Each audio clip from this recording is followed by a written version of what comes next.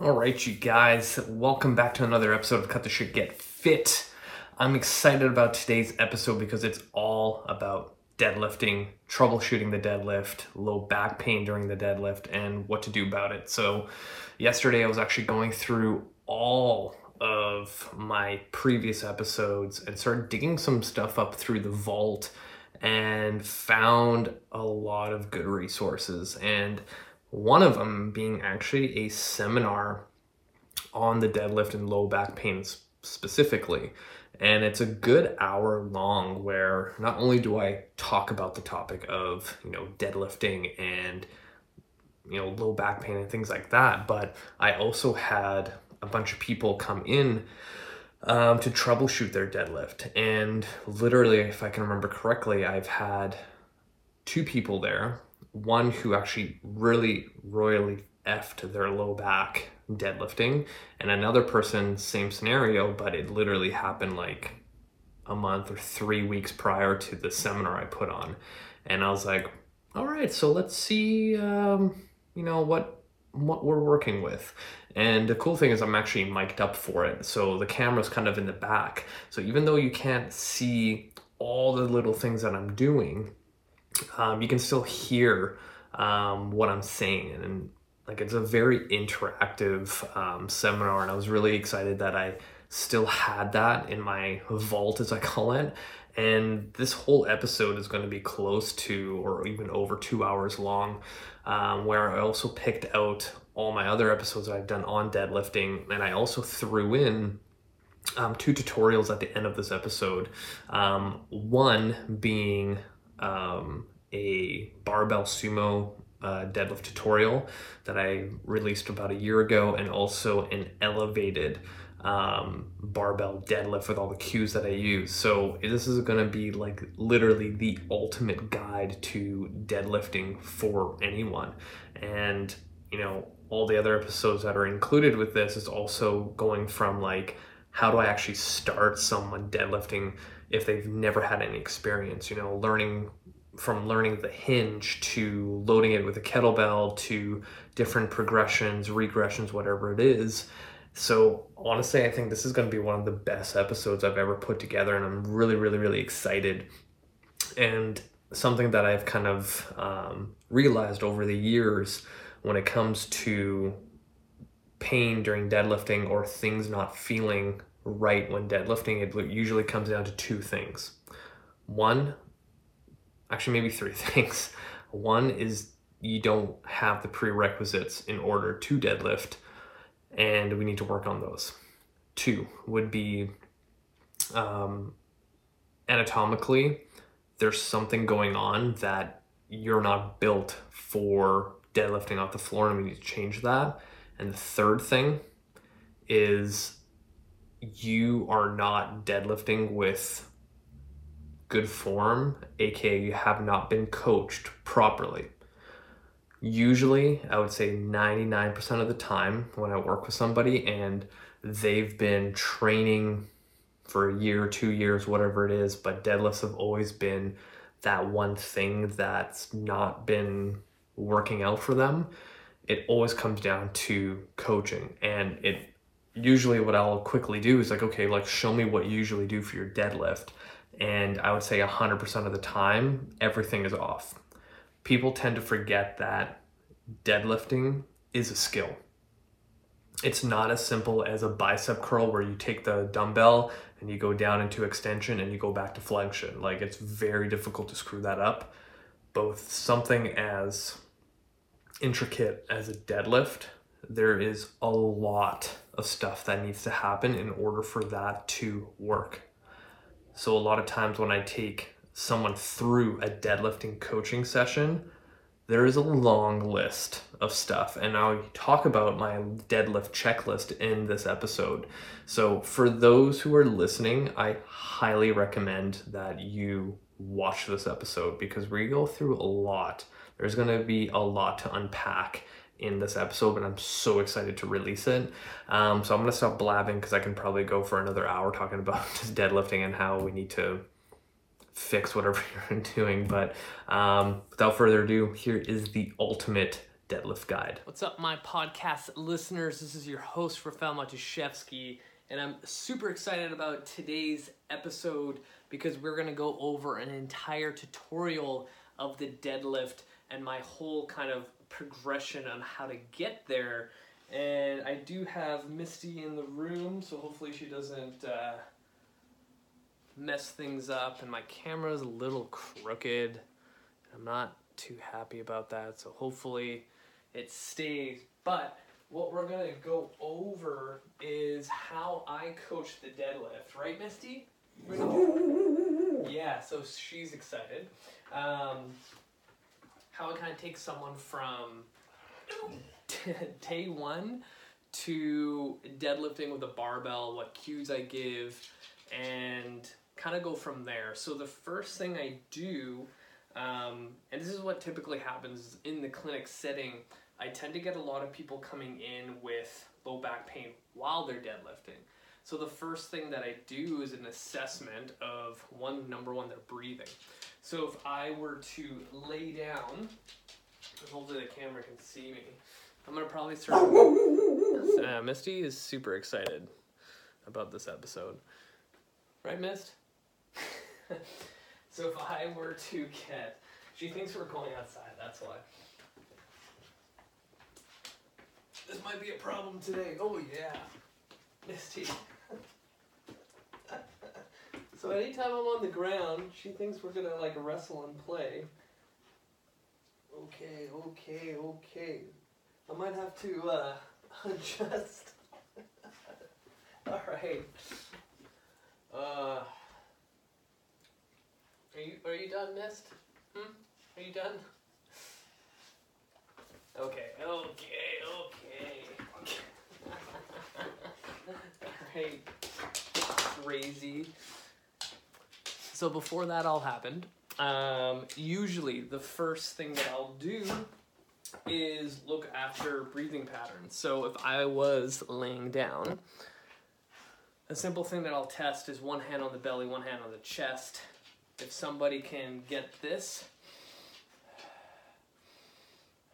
where my bottom hand here holding onto my belly can expand and retract without that top hand moving too much, then I know that that individual can brace their core effectively and create that intra-abdominal pressure. And if you want to learn more about that intra-abdominal pressure, I did another podcast, a video like this one, maybe 3 months ago, and it's about 30 minutes long of why that's important. So that's my first assessment. The second assessment is to figure out their deadlift depth, because a lot of people end up deadlifting way too low than they actually can. Right? So there's so many other ways to like assess if someone is ready for deadlifting, but one way that I like, and I stole this from Dr. John Russin, is feeling, and you need somebody with you to do this, feeling the moment that your lumbar spine goes into flexion. So an easy one is if I had the dowel, I would set up just like my deadlift position, and my dowel is my barbell. I would start sliding down into my deadlift position and then back up, while having someone, aka me, doing the assessment where I would place my forefingers onto my lumbar spine, and the moment that I am sliding down and I feel just a little bit of my forefingers spreading apart, that's why I tell them to stop. The reason behind that is that to the naked eye, this could look, neutral, the spine's good. I have no idea why I get back pain every time I deadlift if I know my spine is flat. But you could have a micro movement of your vertebrae going into flexion, and that's how you'll feel with your fingertips if they start moving apart. So then maybe what will happen is, you get that person or yourself going down, they feel it about here, where you usually deadlift down to here, right? So that being said, if we know the person can't brace their core by creating intra-abdominal pressure, then there's no safety belt, and that's what I kind of keep referring to the diaphragmatic breath as kind of like the safety net around their lumbar spine when it comes to deadlifting. Right? Kicking stuff. So that's kind of number one. Number two is that pattern, to see if they can actually get there to the depth that they think that they're able to do. Most of the time, it's never where they're at. So if you think about it, if someone is deadlifting with a standard Olympic barbell weight plates, right now, you know, say when you go down to this depth and you know the distance of one of the plates, how far it is in relation to the floor, that's how much you need to elevate it. So it almost becomes like a rack pull, and a lot of times that's where people should start, is like an elevated deadlift. A lot of times people are like, oh, deadlifts, I'm gonna go off the floor, I'm gonna do what that guy's doing, and that's it, right? So, oh, my camera is like slowly lowering itself. I'm having a terrible time with my equipment today. So that being said, sometimes when I see that lumbar flexion, now I know that every time they place load into the deadlift position, they're getting a lot of load through flexion, and that usually irritates the discs, especially if it's loaded. Like, there's nothing wrong with, you know, doing this and back up. There's not a lot of load to it, but for the most part, if you're a person with low back pain history, whatever it is, then yeah, maybe you should not go into a forward fold, or to pick something off the ground, you're rounding your back. Let alone taking a barbell or whatever you have for your deadlift and then going into that hinge and the whole thing collapses. So kind of my thought process is like, okay, if I have somebody coming in with low back pain, they're already deadlifting, I'm gonna check their breathing patterns, and I'm gonna check that assessment of the dowel to see actually how far they can go. Usually those two things really suck. So in my head, I'm like, okay, this person needs to learn how to do some kind of core stability, basic, you know, core progressions, because a lot of times people skip. Like, I tell people, you need to do your bird dogs and dead bugs, and they're like, oh, that's so boring, it's so stupid. But those are the things you need, and most likely when you do those dead bugs and bird dogs, you're just going through the motion, and you're not actually, you know, creating the tension that you need to contract, to relax, to translate to bigger lifts like the deadlift. Now, how I get people deadlifting pain-free and like never had an issue with low back pain in my life when it comes to my clients is I start them with learning how to breathe, aka what we just tested, and two, how to move their hips in the hinge pattern. And there's a couple ways that I do this. So one, I try to reinforce the movement of the deadlift and all these other different exercises when I program. So a good example is just a glute bridge. When you think about it, a glute bridge is a deadlift. You're going through hip extension and hip flexion, back and forth. So I reinforce the hinge pattern over and over and over and over again in my client's program, so when it comes to the time to load that pattern, they're ready to go. The other way that I'll get to that in a second, but the hinge. So a lot of times, back to the dowel, I will either get people just going through the hinge to the knees and back up, just body weight, learning how to do this. Sometimes this is where program comes into play. That might not work for somebody. For some reason, they can't grasp the concept of, I'm going to use the dowel and slide it down my legs and back up. And I forgot to mention, all my people listening, again, the video will be available in the show notes if you want to watch this instead of listening to it. Be my guest. If not, I'm going to be as descriptive as possible. So, that being said, things usually don't work out the way you planned as a coach, and you have to have a lot of things in your arsenal to throw in and kind of be ready for whatever. So that's my first kind of point, is learning how to slide the dowel down the legs to the knees and back up into the deadlift position. Sometimes that doesn't work. Sometimes I'll take the dowel and place it on my bum with my hands in kind of like a open palm position, and and I'll squeeze and push into my glutes to get some little lat activation and then go into the hinge. And sometimes that tends to work a little bit better. Sometimes it's the reverse. Sometimes I do the standard, let's put the dowel against my tailbone, my shoulder blades and head, bottom hand where my low back is, top hand where my neck is. And now I'm going to go into the hinge. All three great options. Sometimes that doesn't work, so I'm going to go back to the dowel deadlift where I'm sliding it down, but I'm going to wrap a band in the middle, attach it to a cable machine or some sort of pillar squat rack, and I'm pulling the band towards me, so now I got tension and I got to keep this position to slide down, and then people kind of get that concept of tension. Now, sometimes that doesn't work. So an easy one is like, I do this with a lot of people, is like with the wall behind me, I go, I want you to push your hips back until you touch the wall. And they end up doing this. And they're like, oh, that's what I need to do. Because a lot of times people don't understand the concept of like hinging. They kind of just go into like this weird butt out knee thing until they kind of like slide down the wall in a squat / hinge. And it's super awkward. But most of the time, this tends to work. Worst case scenario, I go, all right, imagine yourself running. You're tired and you need to take a break. This position here. So for the people listening, I'm literally just holding my hands on top of my knees in kind of like a resting position if I was running. So this is literally the hinge. So sometimes I get people just sliding into that position and then back up. And they learn that hinge pattern. Now the other way that I sneak in that hinge pattern without them knowing is the single leg deadlift option. So I literally go into a single leg position, I do the deadlift, I usually do a reach forward to counterbalance, and now I'm learning how to hinge one leg, working stability, foot stability.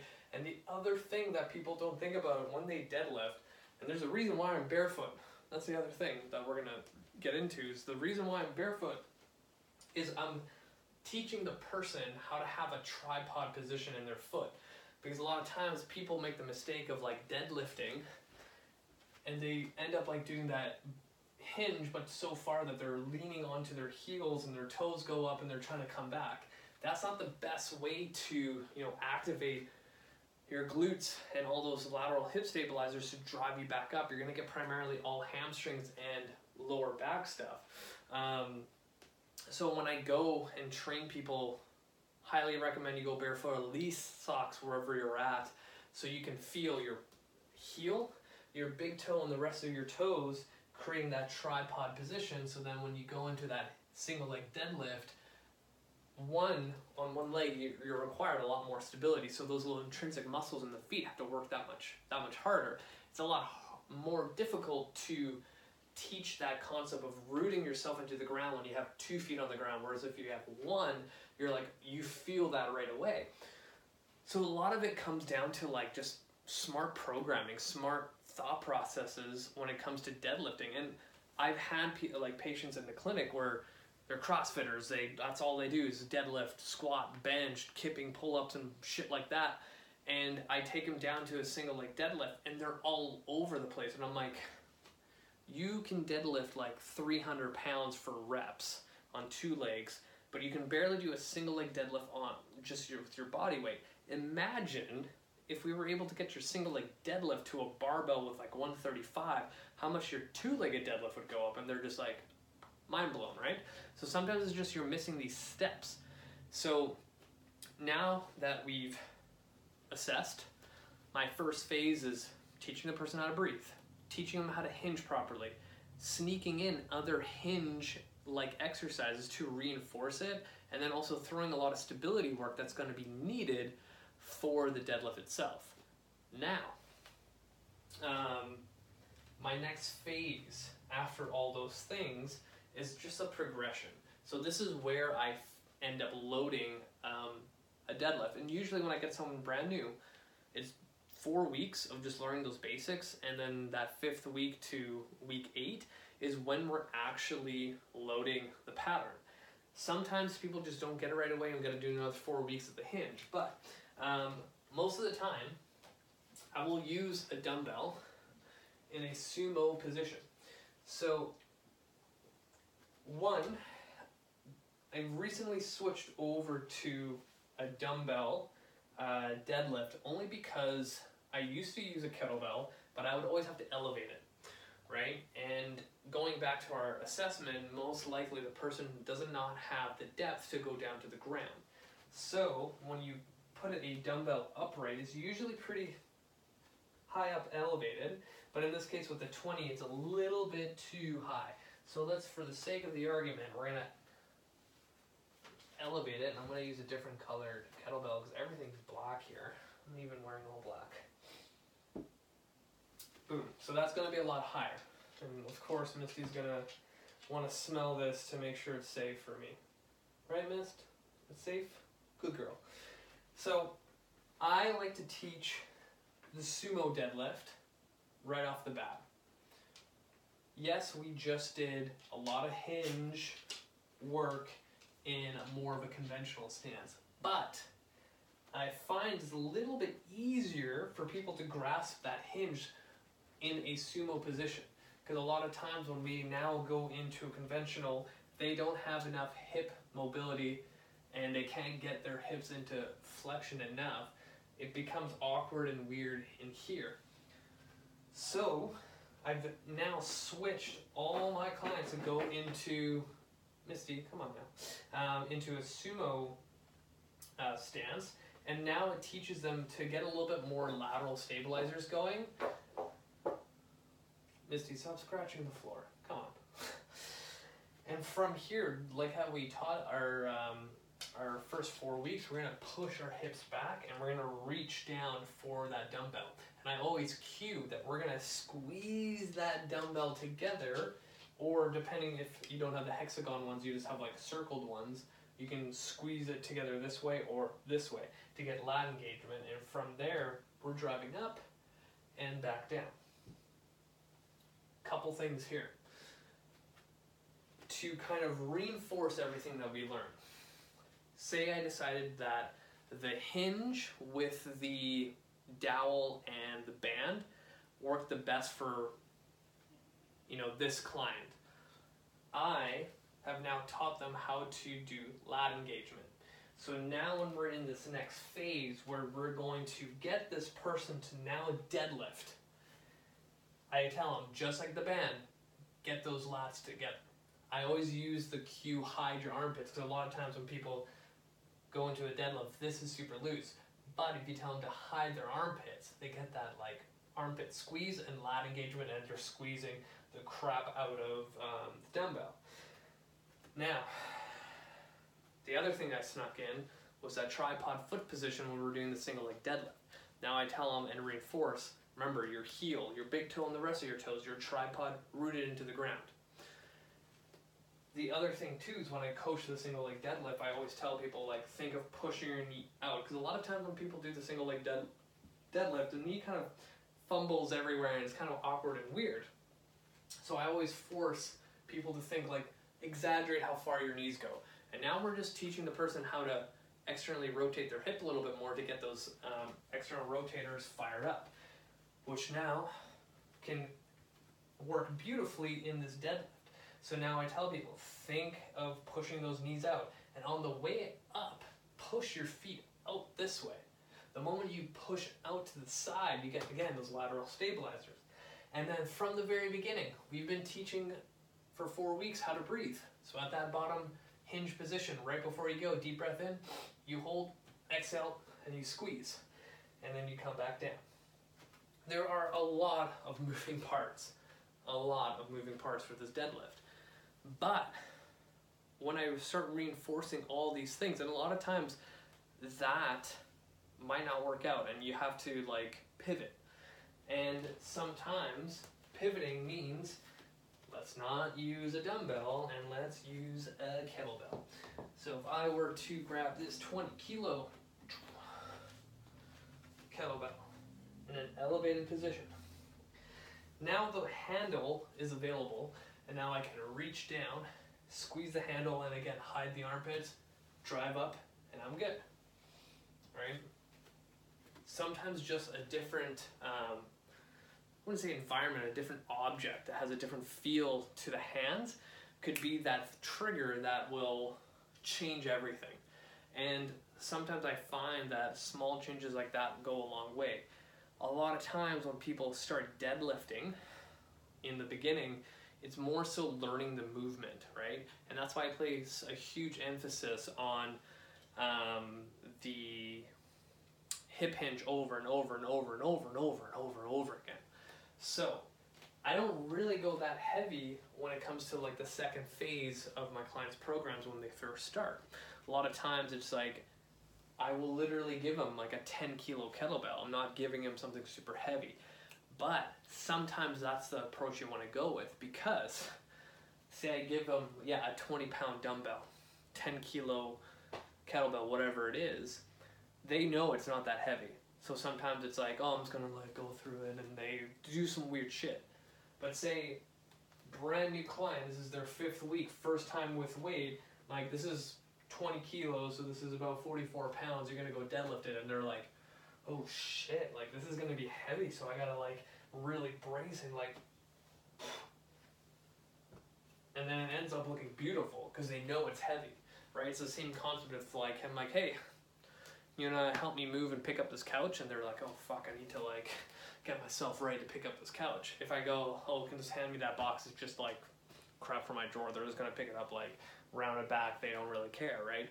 So that's one of the other things that I coach to my clients, is that no matter what the weight is that you have in front of you when you're deadlifting, think of it as your 1 rep max.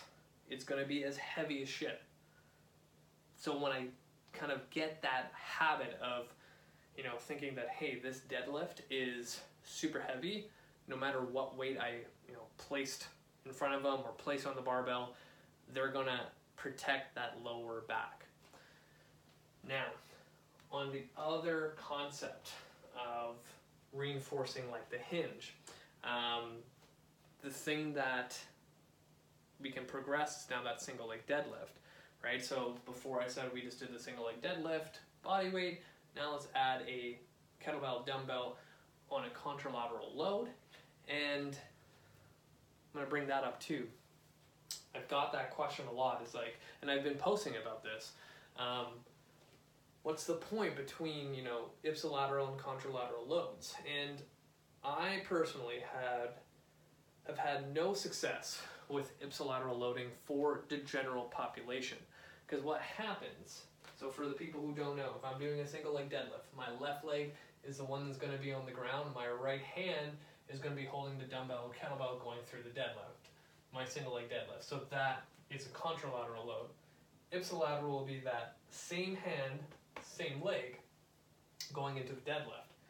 What I see though, all the time, when people grab it from the ipsilateral load, this hip ends up opening up and kind of falling all over in place, and I'm already falling, trying to show the case that. So I just don't find any like purpose for adding that in, because I just haven't had success with it, and a lot of times it comes down to hip mobility and hip stability that most general population people don't have. But I've had success in the past where I've had people training with me like 4 or 5 days a week, and we get to that point where they can do that. But most of the time, it just doesn't work out the way I want it to, right? So a contralateral load tends to work a little bit better. So that's where I kind of go with choosing between those two. And now with like the glute bridge, you can go to hip thrust, we can go to feet elevated glute bridge, we can go to a single leg version just to reinforce that hinge pattern over and over and over again so it's down packed. The next phase, if everything went right, and again, like this can get better, where people can either go heavier or they can go a little bit lower too. So you can, this is the other thing too, is if you can retest. Misty, hey, enough with the scratching, come on, making a video right now. Sorry guys. So sometimes you can retest, you can go back to the down and be like, hey, let's see if you've improved. And that's another way to see as a coach if you are doing what's needed in order for your client to succeed. A lot of times, coaches just go in, blinded, and they're hoping that everything's going to work out. But this is where test, retest works really well. So say everything went well, we're now month 3. Here's what we're going to do. We're going to go into a trap bar deadlift. Unfortunately, I don't have a trap bar deadlift with me. It would be sweet to have one, but pretty sure my neighbors downstairs are not going to like that when I'm smashing it down. With the trap bar, I find it so easy for someone to understand how to lift it properly. A lot of times, when I get to that point, I don't even coach it. I just tell people, you're going to step inside the trap bar. You're going to reach down and grab the handles. All rules still apply. And this is another thing to note. I went from sumo, now I'm going back to conventional. Is that super important? Maybe, maybe not. I don't know. This is what I do. This works great. I've never had anyone have an issue going into that position from we started at conventional stance for learning the hinge, going to a sumo stance in the next phase, and now going back to the conventional. I've never had an issue with it, so I'm going to keep going. Don't fix what's not broken. So you step in, reach down, squeeze the handles, all the same rules apply. Tripod position with the feet, push the feet out and the knees out as you come up. Deep breath in, hold for the intra-abdominal pressure. You're squeezing, hiding your armpits, and then you're driving up. Boom. Works every time. I don't even have to coach. I just tell them, remember everything I told you about deadlifting? Apply to this thing. Lift up and lift down. And I think because it allows, a little bit more knee flexion, people feel comfortable in that position to drive up every single rep, compared to let's grab a barbell and now I'll let you figure that out. With the trap bar, it gives people a lot of confidence too. And no matter what client I've had, if it's, former athlete to mom of 3, never worked out in their life, and now I'm going to get you trap bar deadlifting, everyone does a really, really good job. There's been times where it just doesn't work out, and I just have to, okay, let's go back to the dumbbell, let's try the barbell. Sometimes shit doesn't work out. But that's that third kind of progression that I'll get people into is that trap bar deadlift. Now, fourth phase, so month 4 now, I'm getting clients to barbell deadlift, whether it's conventional stance or sumo. It's up to them, because anatomy plays a huge role. If I have someone super tall, I'm going to get them in a sumo position. If I have someone really, really short, probably conventional. If I have someone really, really short and they have terrible hips, sumo. They look like a powerlifter. They look badass. They can lift a lot, right? When I get to that point where we're barbell deadlifting, I'm going to retest if they can get a little bit further down. If that's the case, we're going to be off the ground. A lot of times, if my programming hits all those weak links that I found in their assessment, I just showcased one bit of my assessment, which is the Dow, but there's so many other things that I'm going to be testing to work on in their program. So as their deadlift is progressing, when it comes to movement competency and all the requirements to get there, there are other stuff in their program that's addressing all their other weaknesses are going up too. So sometimes it's I won't even do that dowel deadlift system because I know what I program has been working over the years. So let's just go from with, my best judgment, we're deadlifting off the floor now. We don't have to, worry about elevating it. So if that's the case, now I'm going to add a little bit more to the kind of deadlift checklist. And the last thing I get people to do, because the neck, I still give that cue, but a lot of times people's necks, when they deadlift in that hinge, they like to look at themselves in the mirror and then go up, and they just end up doing this weird thing with their neck constantly. They're always looking at themselves. I'm not a fan of keeping that neck in that position, because a lot of times, when people do that, the neck tends to, actually the other way around, when the neck goes into these positions, the lumbar spine likes to copy it. So an example is that if I'm sitting here, my lumbar spine is going to do the same thing. If I'm looking up, a lot of times my lumbar spine is going to do the same thing. So now I'm just going into more extension of my lumbar spine when I deadlift, and I don't want that. So I teach the packed neck, and I always tell people, like, think of you driving in your car, but you're pushing your head into the car seat, right? Like the little headrest, and that's a good packed neck. Holding that position, now your spine is one unit, one length, and it's going to be stable, it's going to be strong. And now, on your way up as you deadlift, I want your tongue to push to the roof of your mouth as hard as possible. The reason, it's almost like a developmental neuromuscular like inhibition to move. So when babies develop, the way for them to start moving their head is they use their tongue to direct where they're going to look. And then eventually when they decide to roll over, the tongue drives that movement. So it's almost like a way to reset our nervous system of like, hey, I have this weight and I want to go up. So tongue to the roof of the mouth. It's a old powerlifting cue. Who knows if it works? I do it. It tends to work a lot. Like when I deadlifted 300 pounds for the first time, that's what I did. Like, who knows? It might be just some sort of wise tale, whatever it is, right? But those are the cues that I use. So following this progression of everything that we did is what I do with every new client. Even a client that is a CrossFitter that's been doing it forever, but they're super injured, this is the progress we go through. And not once did any of my clients have had back pain deadlifting. This is like the surefire way to do it from a progression standpoint.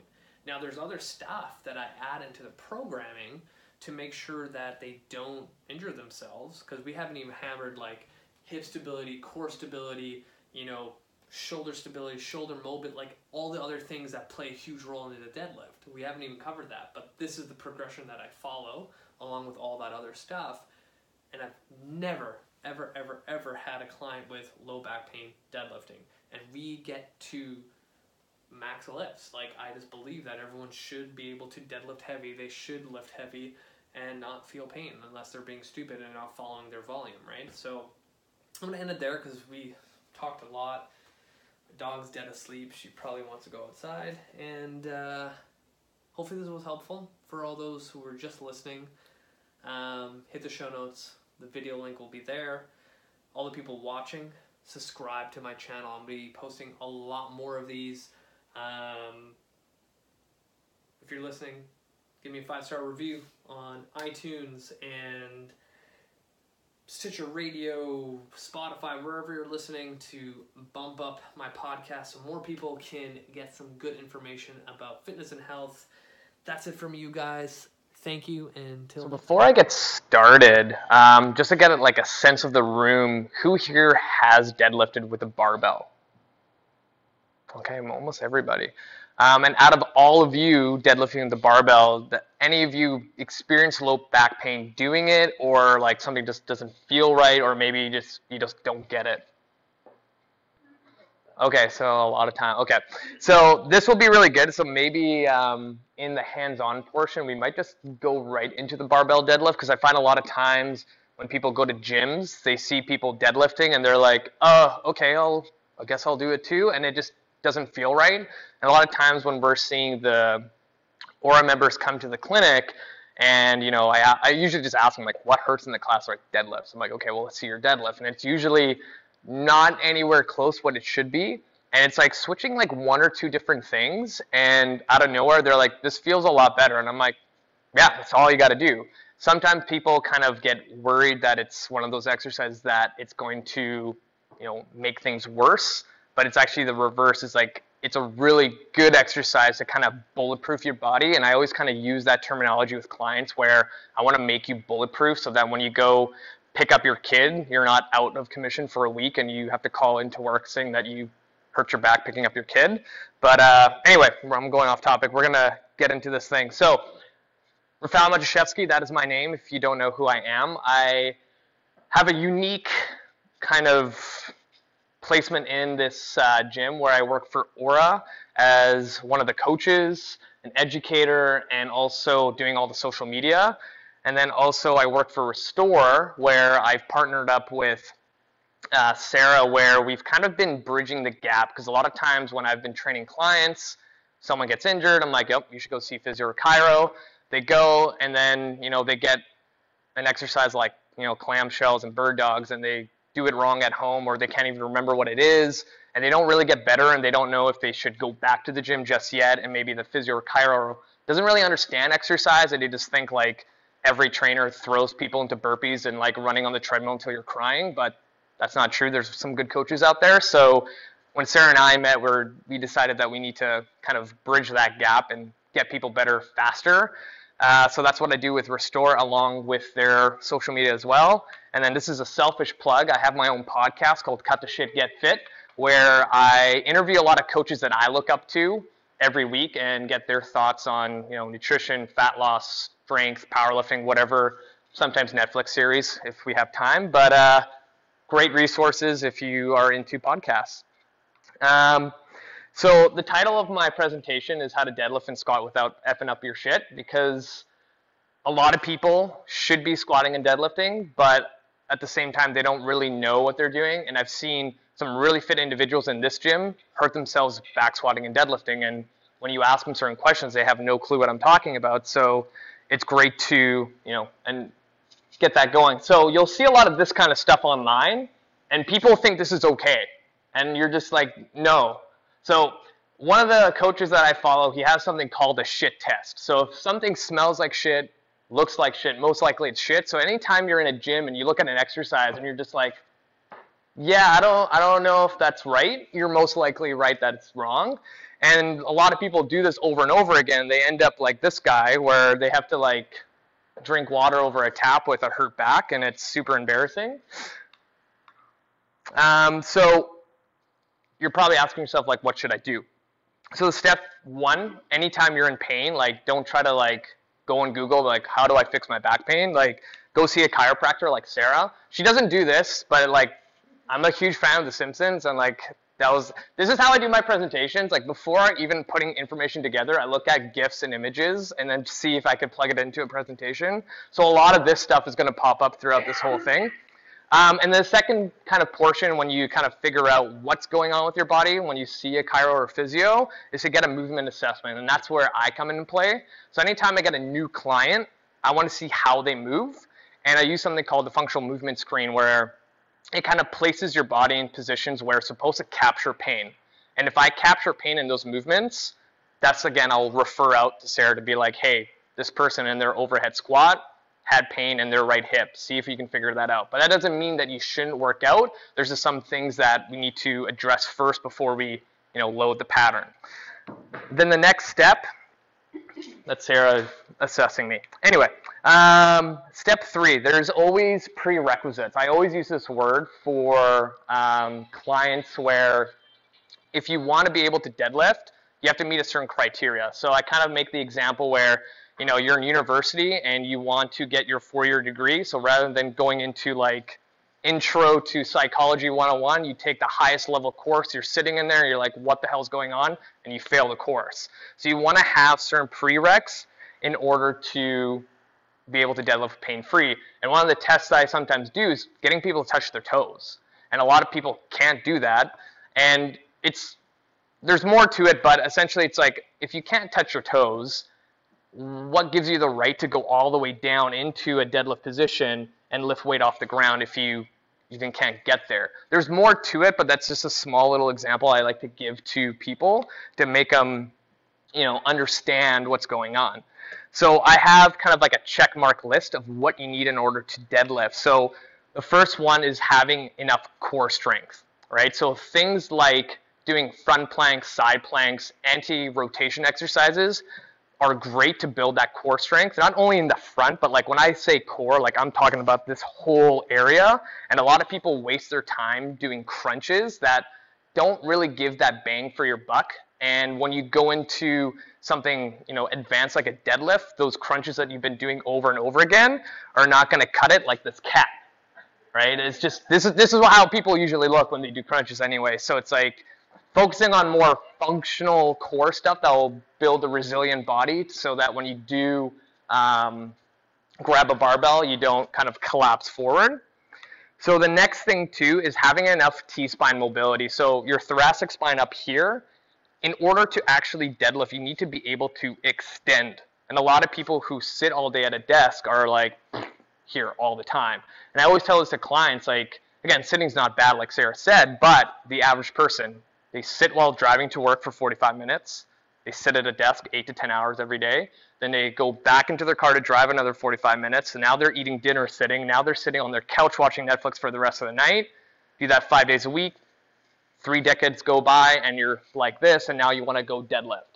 So a good example of someone having bad mobility is like Drake when he got into deadlifting and working out.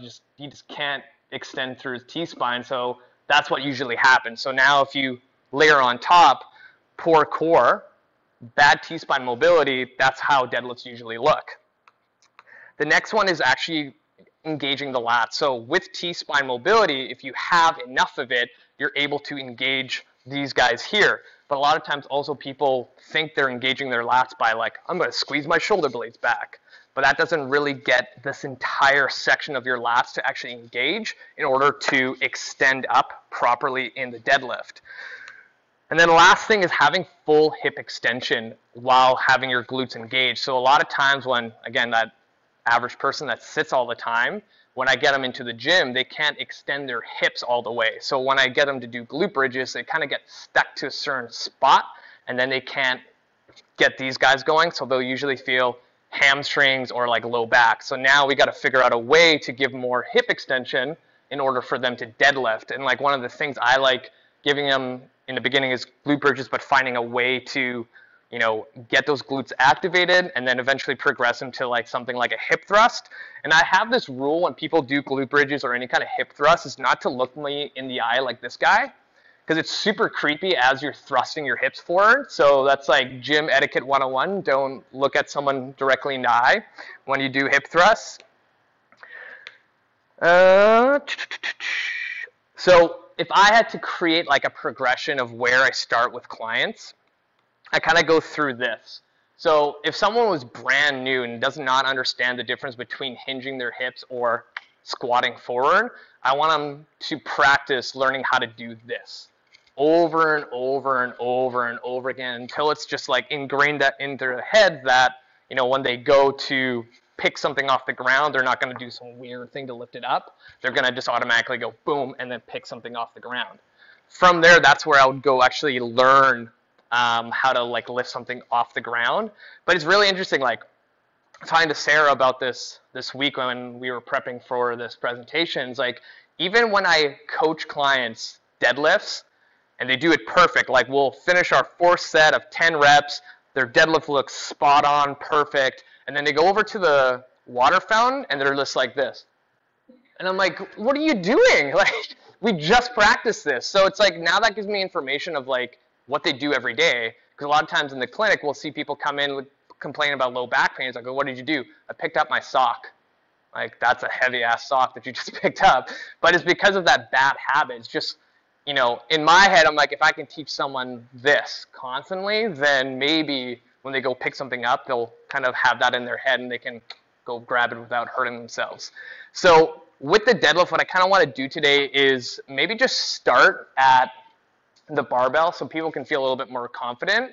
But again, a lot of times people feel like they have to do the barbell, but sometimes like your body might not be designed to deadlift properly, and we just need to find something else. Because a lot of times, we'll get into the presentation later, like everyone has different hips. Everyone has different stuff going on, and maybe we just have to elevate it. Maybe we have to turn your toes out. Maybe we got to put your feet closer together. It's just finding what works for you.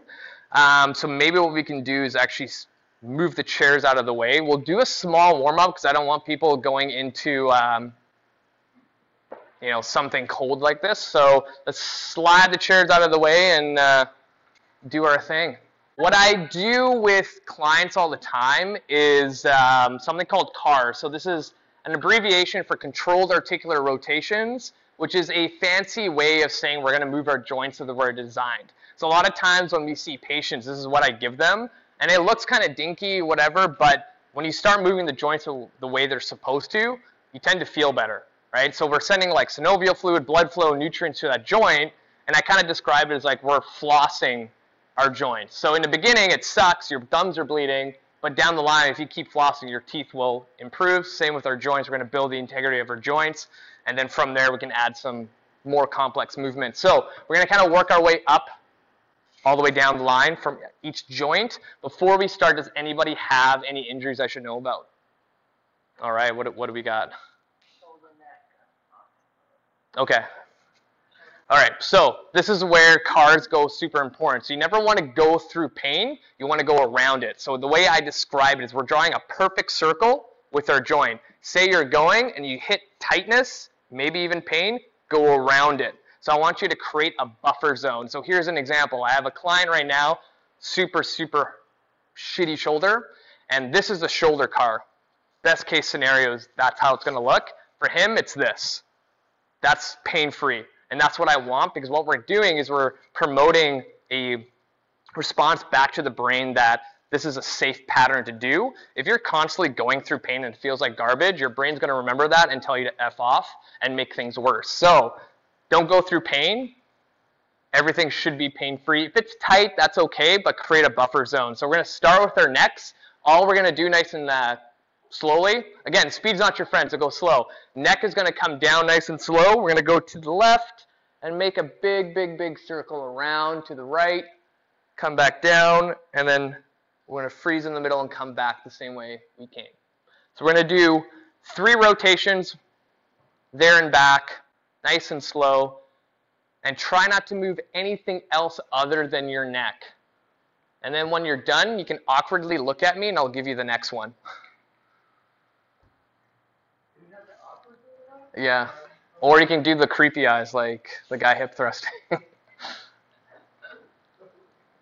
So the next one we're going to do are shoulder blades. So the next one, you're going to have your hands on your pants the entire time. So I want you to think of sliding your hands into your front pockets while bringing those shoulders forward. Then from here, you're going to slide your shoulders up towards your ears. Now you're going to bring your hands towards your back pockets and bring those shoulder blades together, and you're going to slide down. Then we're going to reverse the same thing, nice and slow. So, yeah, so you don't want to bend the elbows. You want to keep them locked out, keeping the hands on the pants. So we're going to go there and back for 3, nice and slow. And again, if there's pain, create a buffer. Don't go through it, go around it. Crunching's fine. Means something's working.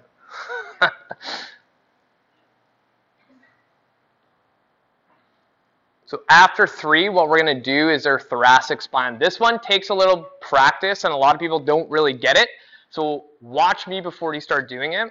You're going to cross your arms in half just like this. And what we're trying to focus on is bending from the top here and not our low back. Because a lot of times when people do T-spine CARs, they try to do this. But what I want to see is this. And what we're going to do from here is we're going to slide to the left, extend back, rotate around to the right, come back down to the center, and then reverse right back. So we're drawing a giant circle once again with our spine.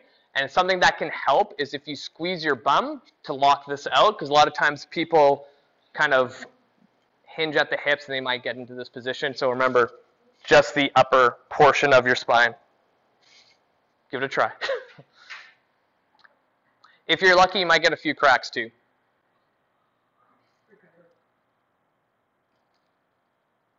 And we're nice and slow.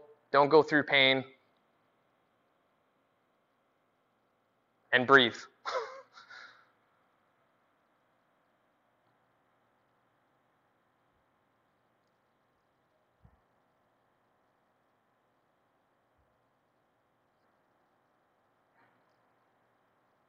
All right, I feel like we've done 3. Everyone's just, they're still going. So what we're going to do is shoulders next. What I want is your left hand to go on your right hip.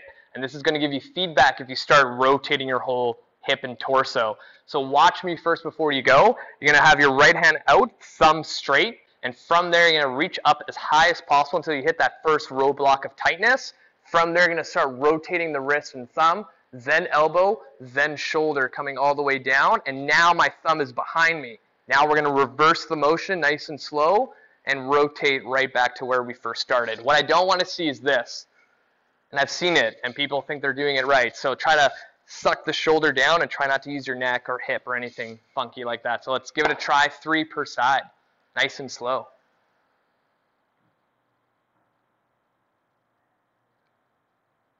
As you're going, the one thing I want you to remember is a lot of times when people get out here, this is where it's tough. They'll just kind of drop really quick. So when you get to those tight spots, slow it down even further. That's going to give more feedback to the body of what's going on.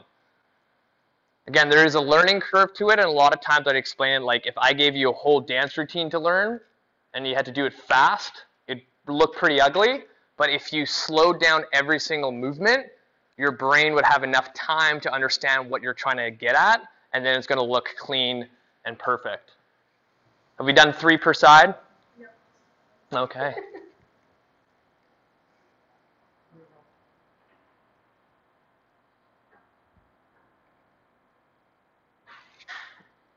So for those who are done, next thing we're going to do is hip cars.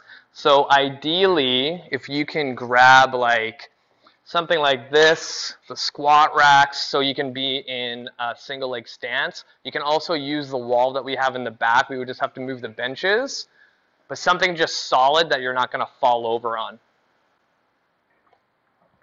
So we have like a lot of pillars over here if people want to hold on to them. Just make sure you can see me. So what we're going to do for hip cars, we're going to go right hand holding on to something and left hip working. So what we're going to do, your left hand is going to be on your rib cage so you have room for that leg to move.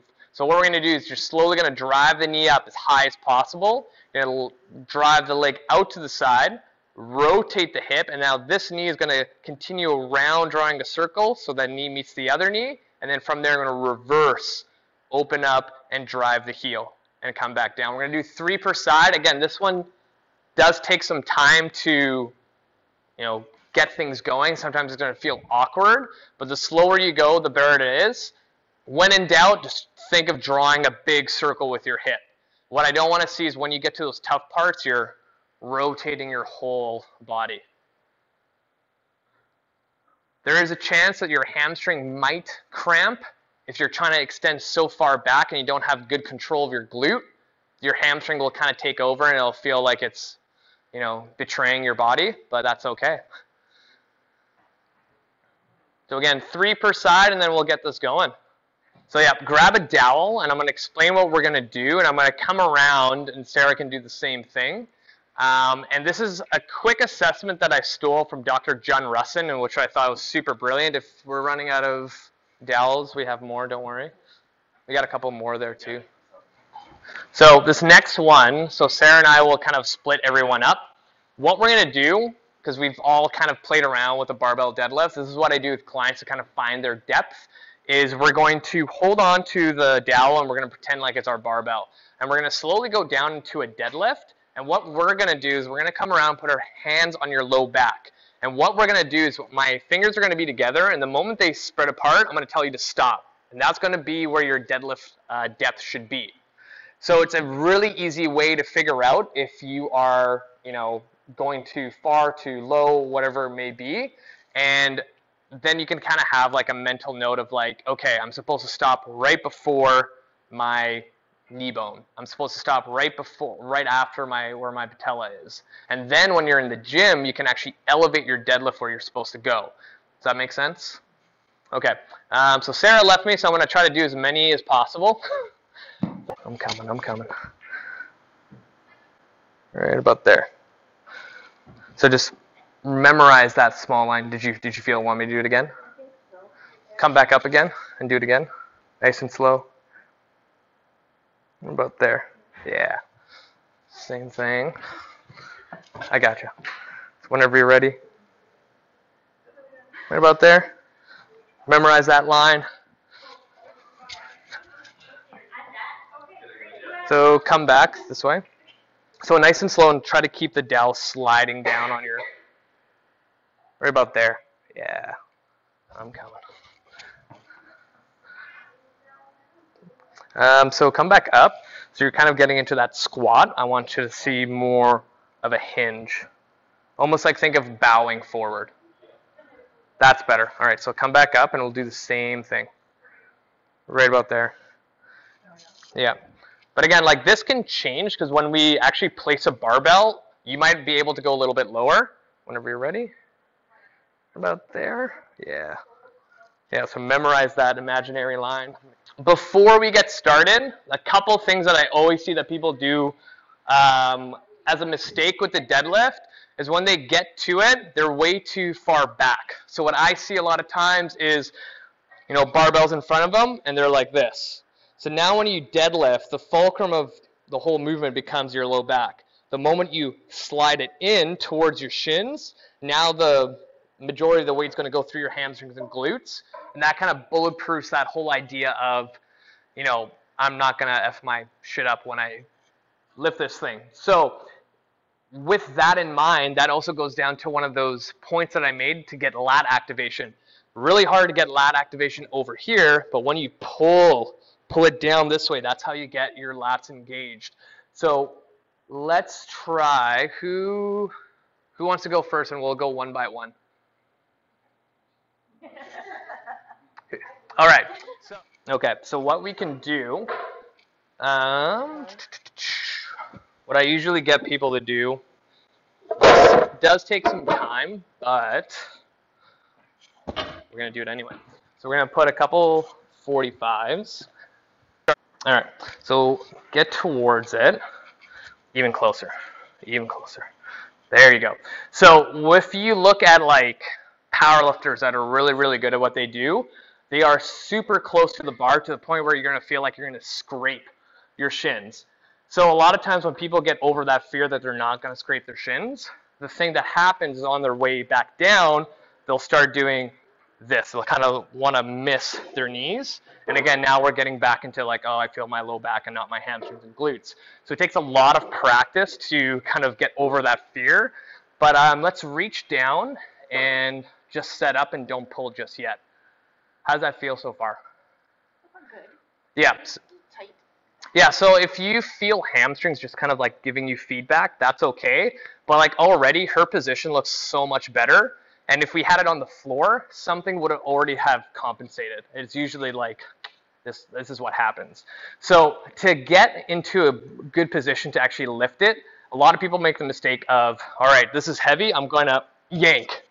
Whereas I want you to think of pulling it in, breaking the bar in half to get those lats engaged, and then thinking of like old school leg press machine where you're trying to push the weight away from you, but your whole body is stiff. So when I get clients deadlifting, I tell them I want you to squeeze the crap out of that bar like you want to break it. So same thing for you. I want you to squeeze it super tight and nice and slow, just drive it up, and we'll see what we got after that first rep. Yep, all the way up, and then back down nice and slow. Yeah, so that wasn't too bad. So the next kind of layer, how did it feel? Good. Okay, so the next kind of layer I get people to do is now that we have, you know, the distance pretty close, we're squeezing tight, we're breaking the bar, is now I want feet placement. So what I get people to think of is first you're putting your heel in, big toe in, and then the rest of the toes. So now we're kind of like a tripod into the ground. We're rooted and we're not going to move anywhere, and now we have our arch kind of activating. And then the next layer after that, what I get people to do is thinking of pushing their feet out this way. So the moment you do that, you feel this turn on. A lot of times this is another way to create that tension, because a lot of times when I see people deadlift, they kind of lose it at one point. Like they'll get super tight, and as they come up, they kind of lose it. So as much as possible, if we can create more tension in our deadlifts, then you kind of bulletproof yourself again not to mess things up. So for this next one, squeeze, break in half, feet are rooted into the ground, and as you're coming up, you're pushing your feet out this way. And breathe. And then back up. And then back down.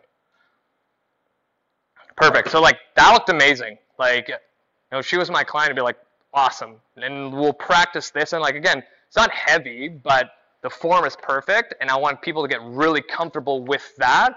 And then maybe 3 weeks, 4 weeks, 5 weeks from now, add another set of 10s on there. And then as this gets easier and easier, we're building that weight up. And most likely, if you continue training and your body's moving better, let's now drop 145 on. Let's get less weight and then build up from there. It's a constant like build up, recover, build up, recover. Does that feel good? Awesome. Who's next? Awesome. Were you guys for about the same imaginary line? Yeah, and then I thought Andy and I would, because we end up sharing bars anyway. Okay, fair enough.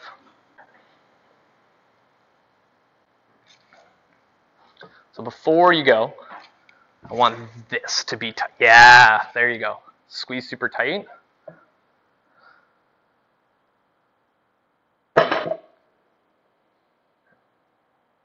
And good.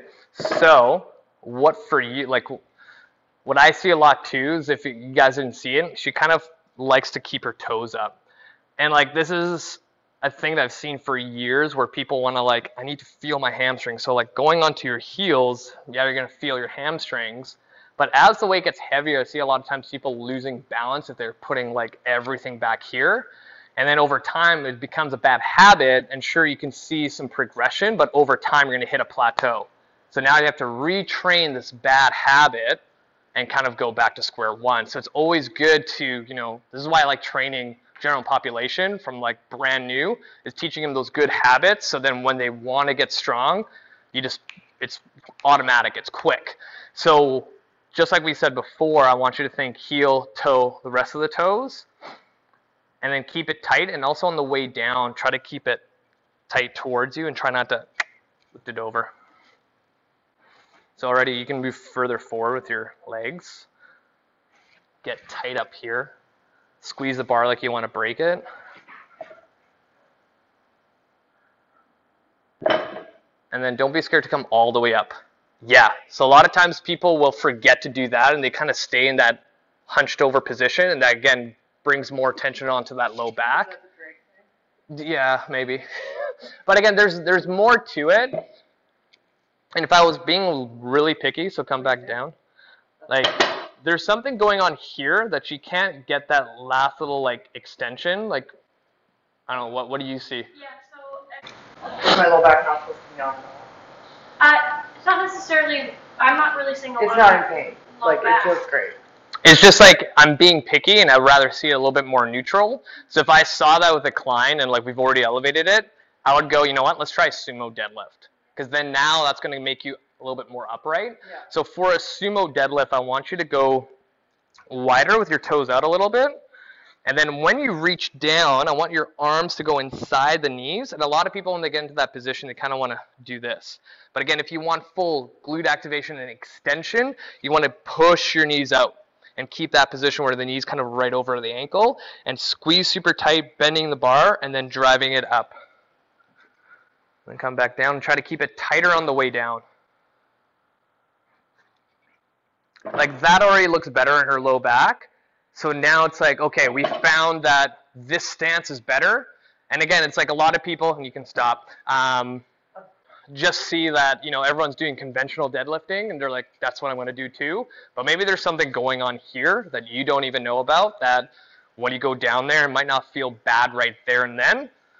Say 3 months down the road, you go reach for something or you go deadlift and then your back's like, that's not cool. Boom, something happens. That's where, you know, coaching comes into play to see those small things. And it's like, maybe we do an assessment, maybe you go see Sarah and figure out why this is not functioning properly.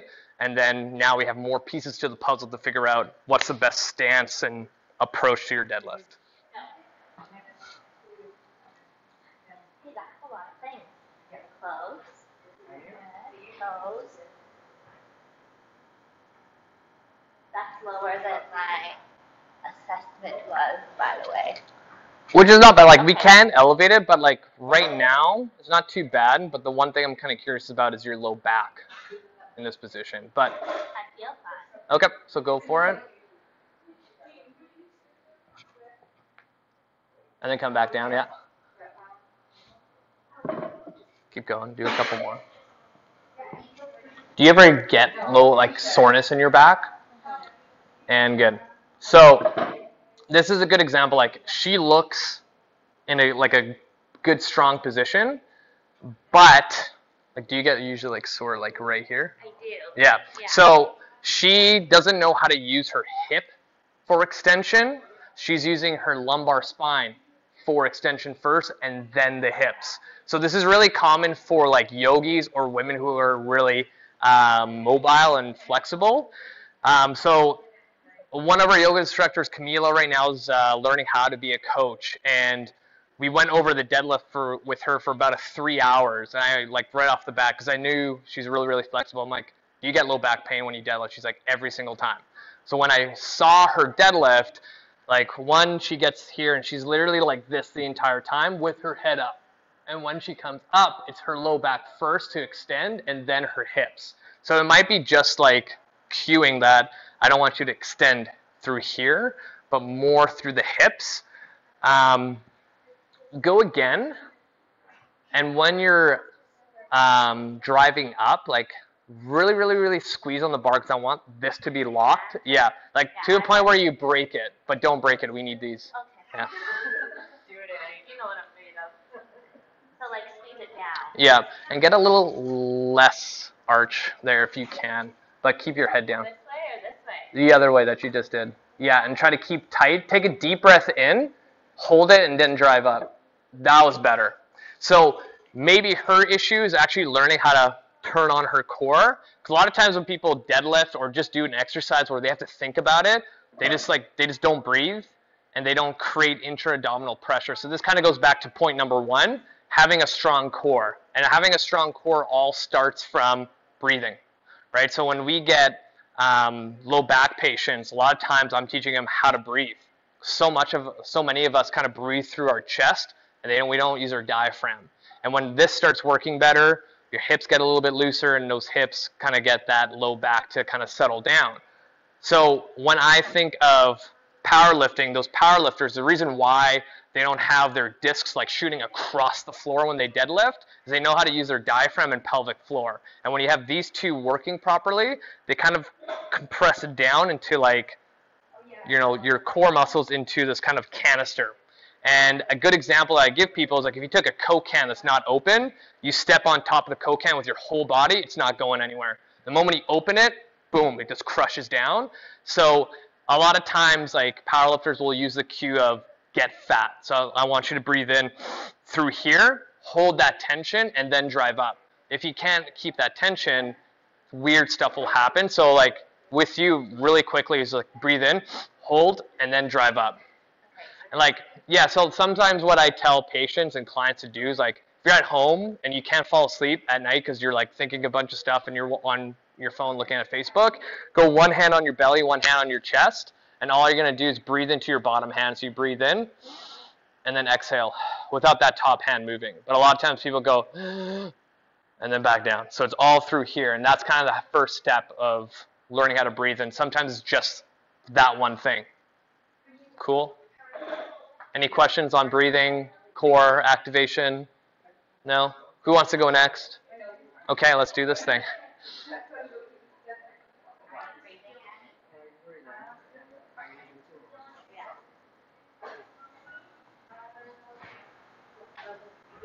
So let's bend your knees, like get into that position. Yep.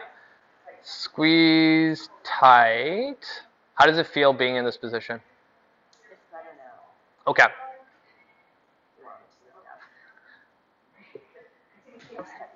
Okay, so what we can do, we can actually add another 45-pound plate because that makes it a little bit easier. Yeah, let's play around with that. Yep. So again, like if it's super painful, then we can, oh, thank you. We can also use a thinner bar with the 5s. They just kind of drop it. I see that with clients all the time. They're doing really well through all their reps. On their last one, I'm done, right? So people just, I don't know why they do it. They just do it, right? So that's why creating tension, keeping that tension in your body the entire time is super important. Because when You know, if I told you to pick up a 100-pound dumbbell, you wouldn't want to be like, okay, let's go pick it up now. You'd want to like brace yourself, squeeze it super tight, and then drive up, right? But for some reason, when we're deadlifting light, because I want to teach the pattern, they feel like they're able to just like, yeah, I'm done now. I can just throw it down. So that's why, like, even on your last rep when you're putting it down, it should still be perfect, just like if you're about to do another rep. And that's another good cue that I tell people is like, some of the best powerlifters in the world that are really, really, really strong, they can learn the feedback that their body's giving them, that if they did one more rep, they would get injured, right? So if you listen to your body more of what's going on, you can have a higher chance of not injuring yourself. So like when I deadlift in my programming, I'm looking at how much sleep did I get and what's the quality of sleep, how's my stress been during the week, and how much volume have I done already for the week. And good. So couple things, kind of like Annie, when you came down, you're here. So if you can, think about almost finding neutral with your spine, and before you go, taking that deep breath in, hold it for a second, and then drive up. And then on your way down, same thing, try not to put it over your knees. Almost think of literally like sliding your hands down towards your knees.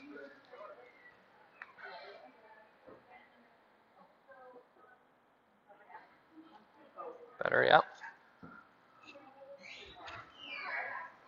And good. So that was better on the put down, but now what's happening is when you come down, you're doing this with your head. And that's a habit I see a lot with people, is they're constantly doing this when they deadlift. This with their deadlift. So what happens in that position when you do this, now it's shortening up all this. So now you can't be elongated. Now if you do this, you also lose some power. There's some cool stuff that I've seen online where they do a quick assessment of someone lying on the ground face first, and they're just trying to drive their heel up into someone's hand. And with the face down, because now your spinal cord is nice and straight, they were able to resist against the person. Putting their head up and trying to do the same thing, they lost some power. So if you're thinking about, you know, increasing your deadlift as you're getting stronger and you're constantly doing this, you know, I would like to keep it packed down. But again, it also depends on the situation, right? If you were an Olympic weightlifter, yeah, they're here all the time. If you were, you know, powerlifting, yeah, I would kind of want you to have a packed neck. And for the most part, general population people, like, you don't need to keep doing this to go to. Like if someone's really like struggling with their deadlift, then maybe start there. And if it feels like way too easy, then it's like, okay, maybe let's go a little bit lower. But it's all trial and error, right? Whatever feels better, that's where you want to kind of go. But let's straighten this guy out.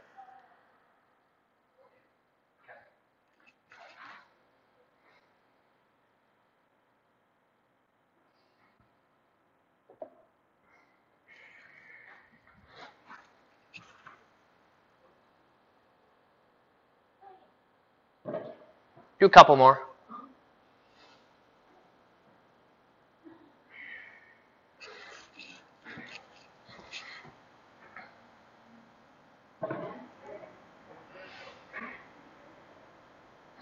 Like that looks pretty good to me. Like how does it feel? Yeah. It's been, And good. it's been a very long time since I've done those. Okay, perfect. Issue, but No pain, no nothing, no tingling, no. Yeah, so like. all I've been doing is just a kettlebell, like a lighter kettlebell Yep. from Physio Cairo, and I was even Yeah. struggling with that. Yeah, so like a lot of times, you know, that's where I start with clients. Is like after I teach them how to hinge Yeah. with just their bodies, like, yeah, I'll go to a kettlebell. But sometimes, like, you know, there's exception to the rules, right? So sometimes I like just going from here because maybe someone told me, like, I really want to learn how to barbell deadlift, and I'm not going to tell them no. Sometimes, like, the kettlebell, when I get them either from top down or top up, like, having them here, they can't, like, get to this. So it all depends on the person. But, like, to me, like, that looked really good. And, you know, 65 pounds That with, felt great, and yeah. I've been struggling with the 25-pound kettlebell. Yeah. So maybe I need to, yeah. Yeah, like, totally. And, like, say this is where it comes back to, like, listening to your body. Say you did this for 1 week and it felt great, and the next week it's like it felt like complete garbage. Maybe elevating it one more time. Like after like 3 45s, it gets kind of tedious to keep like putting them back on.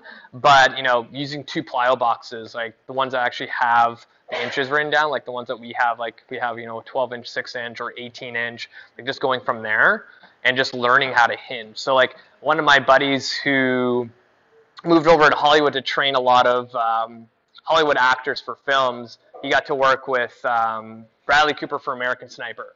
And he had to put on like 60 pounds of muscle, and he wanted the guy to deadlift.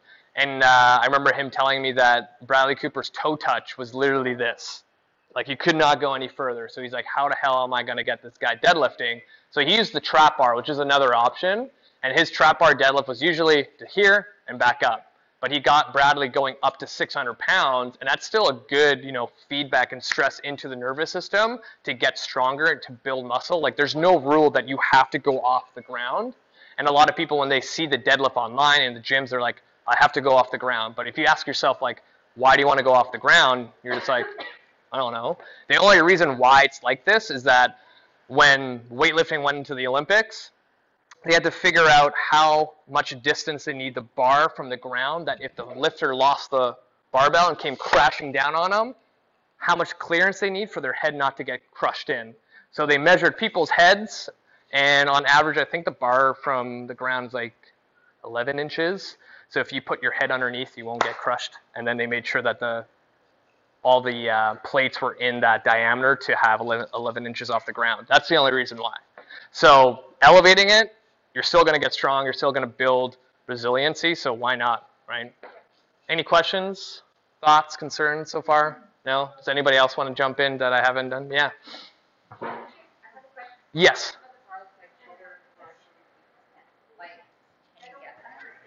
What do you mean, like shorter this way? Again, it's like you don't have to do the full bar, right? Like if you were Olympic weightlifting and powerlifting, I'd be like, no, you have to stick to the full bar. But if you want to just get stronger hamstrings and glutes and get strong in the deadlift, why not, right? Also, there are bars that are thinner because sometimes people have smaller hands, right? And again, it's like you don't have to conform to what the rules are. Like that's just like throwing a square peg in a round hole, like trying to like just get it in there, and it's not going to work. So there's no, like, as a coach, I would not tell a client, like, no, you're not using a short bar, right? But it's like, in my head, like, if you wanted to challenge yourself down the road, because eventually you can't pack weight on the shorter bars because it's only so long. So you might hit a plateau, and then when you go move on to the longer bar, it might feel off, right? But if it's like for single leg deadlifts, why not? Right? And that's something else, is like sometimes with clients that just can't do the barbell deadlift and it's hurting their back and it's just getting really frustrating, I'll switch them to a single leg. And a lot of people can get that, and you get a little bit more bang for your buck. Because when you look at functional training, we are all creatures of one leg at a time.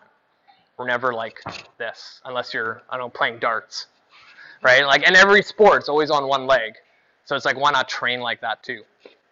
Yeah, there's always options for people. You don't always have to conform to what you see.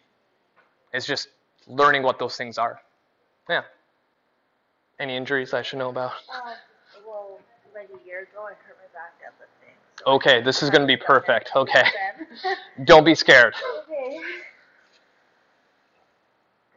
Yeah, I was with a trainer, and I was working up, I like did the kettlebells, and I worked up to a bar, and then one day, it was after like 4 or 5 months. And Before you left it. So let's go feet closer. So this is another good point. When people are trying to deadlift, sometimes they go too wide. So if I asked you, I want you to jump as high as possible, would you want to do this? You'd get pretty close with your feet to jump up. So if you look at the deadlift as a power exercise, to generate more power, you want a smaller base of support to kind of get that. So sometimes just switching that will make a huge difference. But yeah, so that's a little bit better. Reach down and don't pull up just yet. There's a couple things I want to do. So head down, try to keep it neutral. And let's try to get this together a little bit more. Yep. And then squeeze super tight like you want to break it. And then try to drive up. And then come back down and then stop there. How did that feel? better. Okay. So like it's in your initial point of lifting, your position was like this, right? So you kind of want to have a more of a neutral base with your spine and reaching down. But another thing I see a lot of times when people have a really good lift up on their way down, they'll sometimes kind of slide their legs forward and then come here, right? It's kind of, again, a weird habit that people do. It's this like kind of weird, I don't know, stanky leg thing. But again, this comes down to practice, right? Like if you, again, going back to that powerlifting analogy I always bring up, if you ask any powerlifter that's been doing it for decades, they'll tell you that their deadlift's not perfect, right? So if those people are saying that they can always improve, again, like for general population, like there's always ways to make it better and feel better and look better. But let's do a couple more. And same thing, like squeeze the bar super tight. Think of getting a deep breath in, keeping the head neutral, pushing the feet out, and then when you're ready, drive up. And then come back down nice and slow. Yeah, so that was a lot better already, right? So if someone's deadlifting on their own, they don't really have someone watching it, or you don't film yourself doing it, you don't know if you're doing it correctly. Now you're just building an old bad habit. So now every time you deadlift, it's just a little bit off. So it's like back pain doesn't happen like this. It's usually it led up to it. So a lot of times it's, you know, bending over to pick up your sock, bending over to pick up your kid with a rotation with bad form. And then you go to the gym and, you know, you've been deadlifting forever, but with kind of off form, it's kind of the straw that breaks the camel's back, right? So the more you can reinforce good patterns and good movement, then you kind of, again, bulletproof yourself to get better at it. But again, that was already better. Like, it's just a small little things. Yeah, so for you, it's like if you had your like camera, you'd be able to see it a little bit better. But it's just like if you're able to, again, engage the lats by pulling the bar towards you. That's why I want people to get it close towards them. And when you're pulling this can extend a little bit more. This can stay flat. And then again, when you're bending it in half, it's more lat engagement. Pulling this out towards the side. Deep breath in, hold tight, and then drive up. Then you'd have a good deadlift. You can try it again if you like. Yeah. Yep, squeeze tight.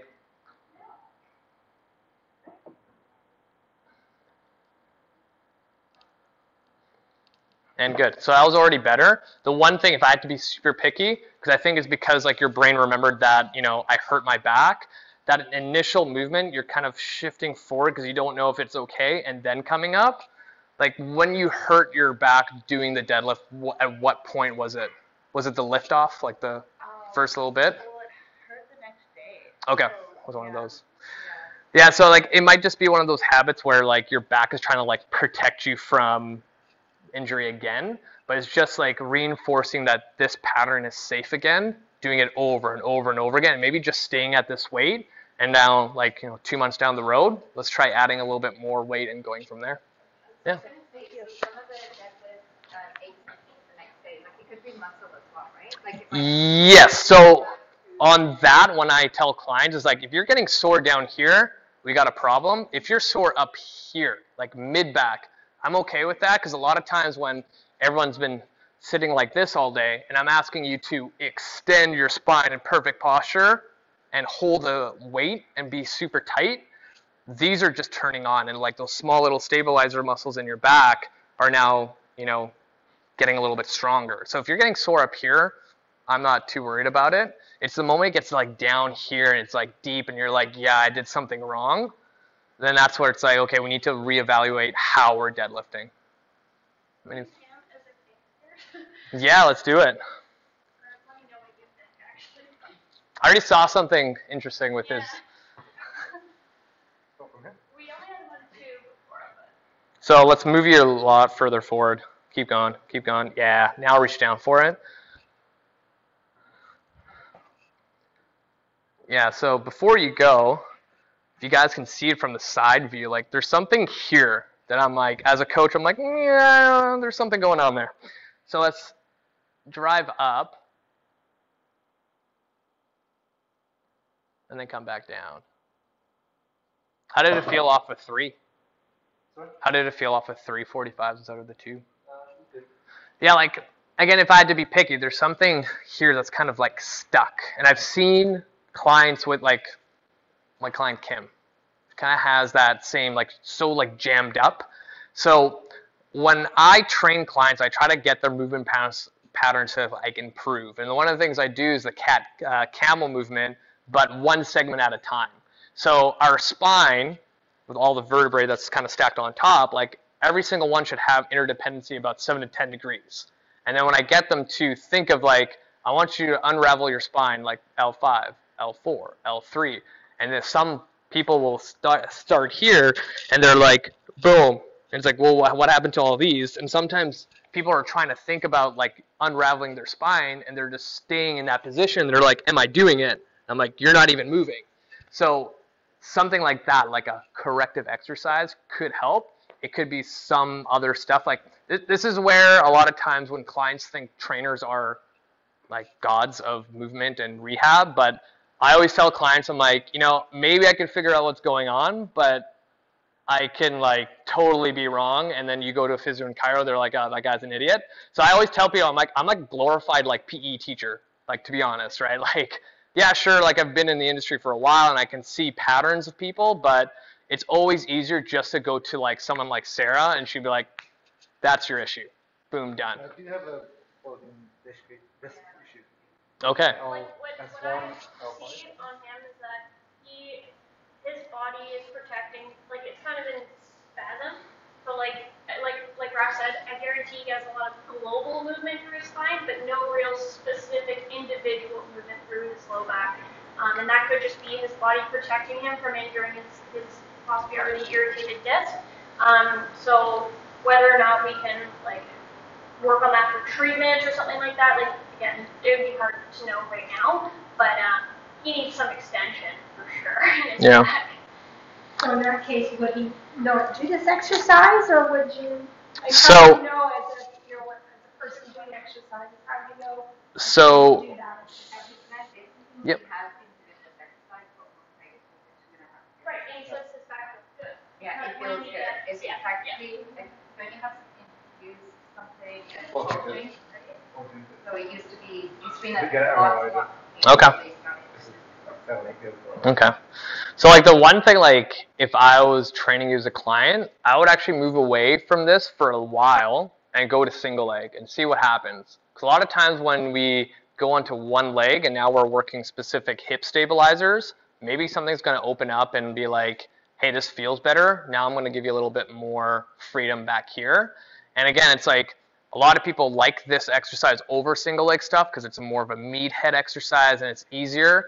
But when I get someone on one leg with weight coming down, like there's so much more that's happening. So you're like not only working your glute, your hamstring, your adductor, low back stability, like foot stability, ankle stability, there's so much more happening. And when you get really good at that, like things start just clearing up. So you can use dumbbells, kettlebells, barbell if you have really good balance. But it's like I'm more impressed with people who have more single leg strength than, you know, a heavy deadlift, because it's like I always ask people when they are married to an exercise, I'm like, why do you want to do that one? What's the purpose? If the purpose is to get strong glutes and hamstrings, there's like 80 different exercises to do that. But again, it's like it's more satisfying to see all the plates on the bar and throw that on Instagram and you get all these likes. But if you do, you know, a single leg, everyone's like, man, whatever. But most people struggle just standing on one foot. And now getting really good at that and adding load to it is a whole nother animal. And again, that's another way to bulletproof your body. It's also a case where I would probably want to see clinically. I feel like, because I can tell he's hurting. Not deadlift is good. Yeah. But I can, like, if I watch him move, I can kind of see his body, like, oh, he's careful, you know, so just that's what I see. All right. Any other questions people want to try? Yes. So whatever leg is coming back, I would have a contralateral load, so the hand holding, with a kettlebell, dumbbell. I like kettlebells more, only because like the ones that are good quality, they have a thicker handle. So now you're working grip strength a little bit more, and that will translate to this. Because a lot of times when people are trying to deadlift, they hit a plateau because they can't hold on anymore. And they end up kind of like losing their grip here. And when you lose tension, we're feeling it here, right? So, single leg deadlifts might be a great way to, as a recovery, maybe for a phase or two, take away the barbell, go to single leg deadlifting. Yeah, so like the front leg would have a soft bend, and like the back leg can be straight, it can be bent, whatever feels more comfortable. As long as you're hinging at the hips and working glute hamstring, then by all means, yeah. Anyone else want to deadlift? Anyone else want to ask questions? Can you show me how to do single? I can't balance. Yeah, so when I train clients for single leg deadlifts, I go body weight first, because it's like, if you can stand on one leg, why would we load it, right? So what I tell people to do is, like, I like to use hands as a counterbalance, is reaching out towards the front and coming back up.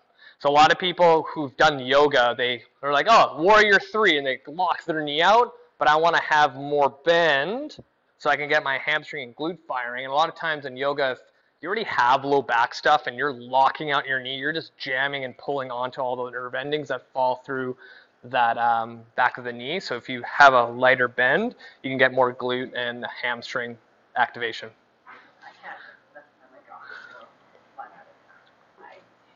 So for someone like you, what I do is really easy. Maybe go with a longer one. So again, let's go right hand, left leg out. You're going to, as you're coming back, you're pushing the dowel out and back up. And again, this is another cue of getting lat engagement.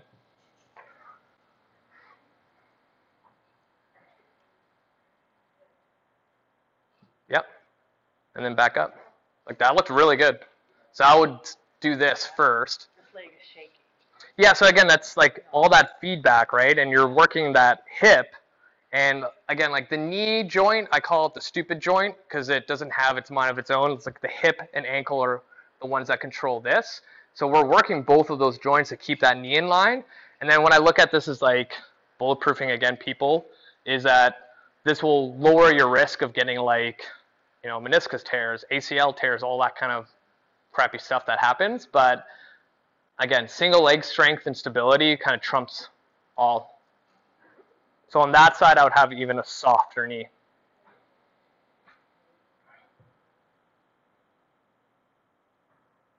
Yep. All that shaking is honestly fine. You're not doing it wrong. If your knee was like that, then I'd be like, yeah, maybe let's do something else. But nice and slow, right? Again, just like how we did cars, if you went fast through it, you wouldn't get the benefit of it. Nice and slow will always work. Sometimes I like getting people barefoot, and that's another thing you can do in the deadlift is if you're barefoot, you get more feedback because our feet are like our hands, right? Our hands are exposed and we touch everything, but a lot of times, with our feet, we're in socks and shoes all day, and now we don't have all that sensory information.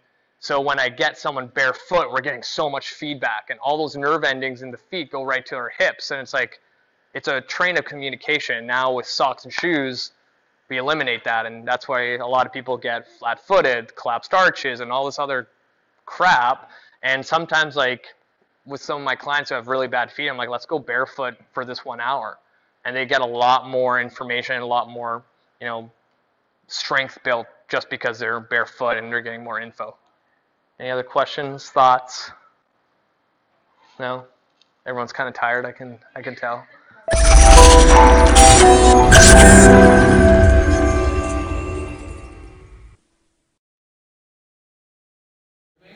Elevate them only because it's going to take that much more effort to get to the bottom. Don't be shy. I'll get you on this one.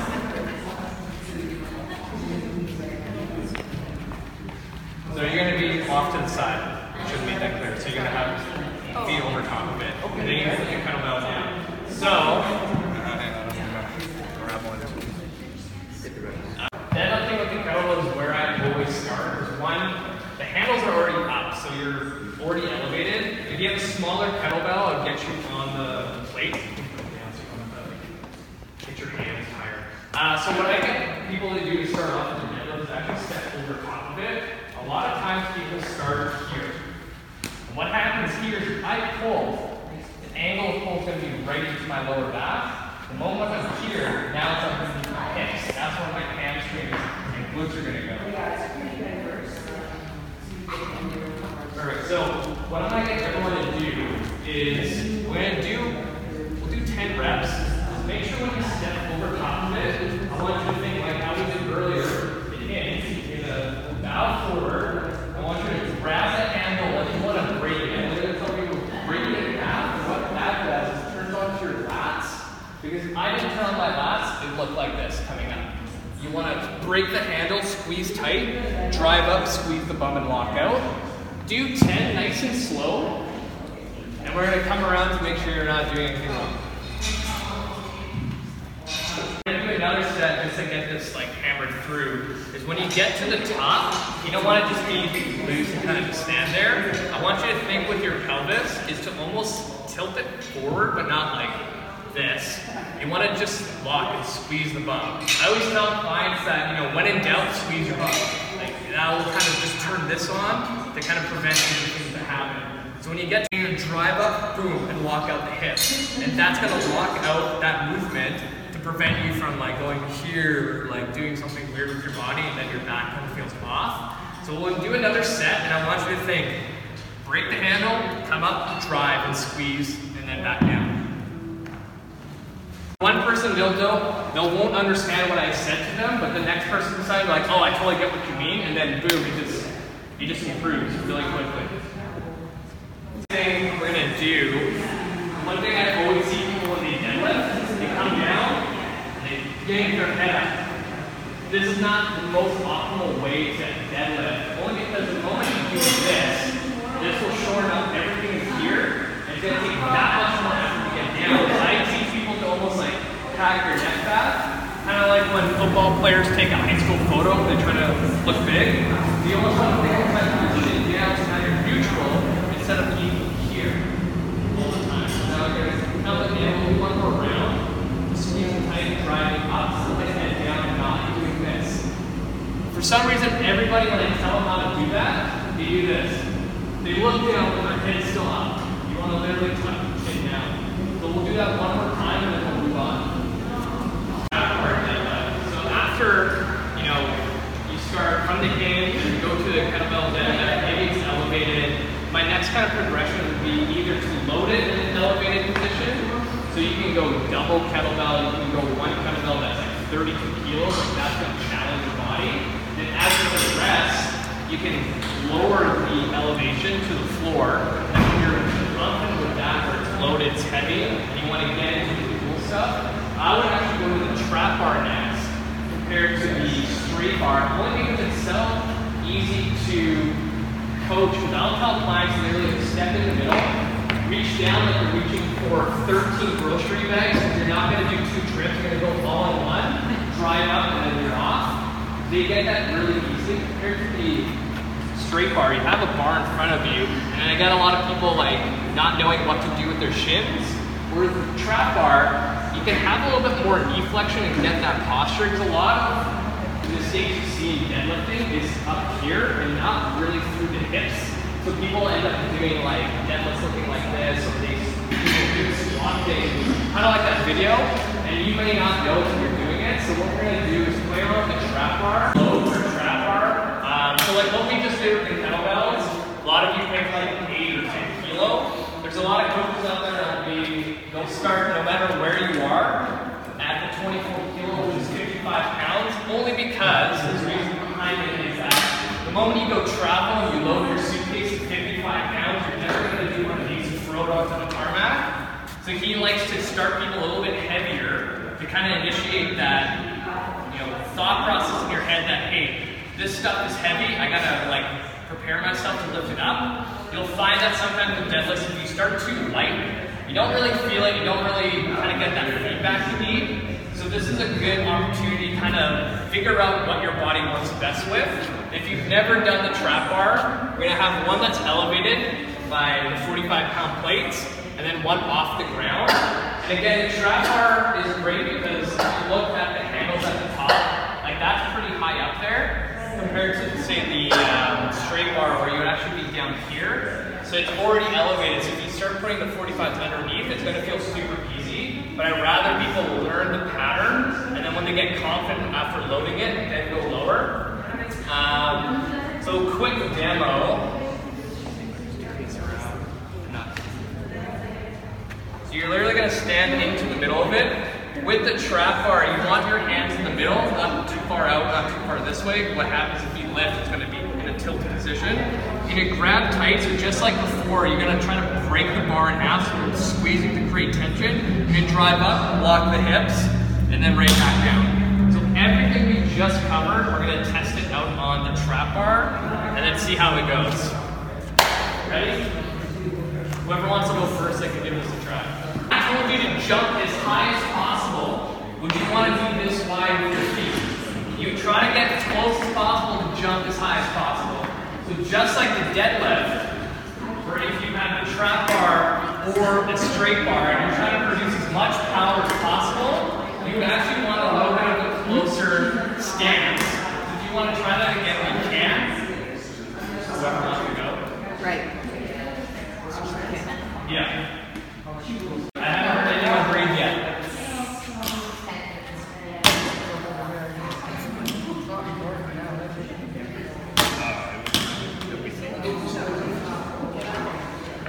The whole time I'm saying start here. How many of you have straight bar deadlift?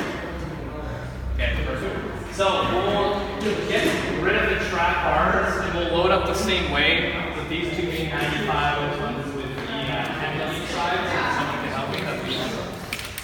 Bar, there's a lot of variation for this one because everyone is completely different.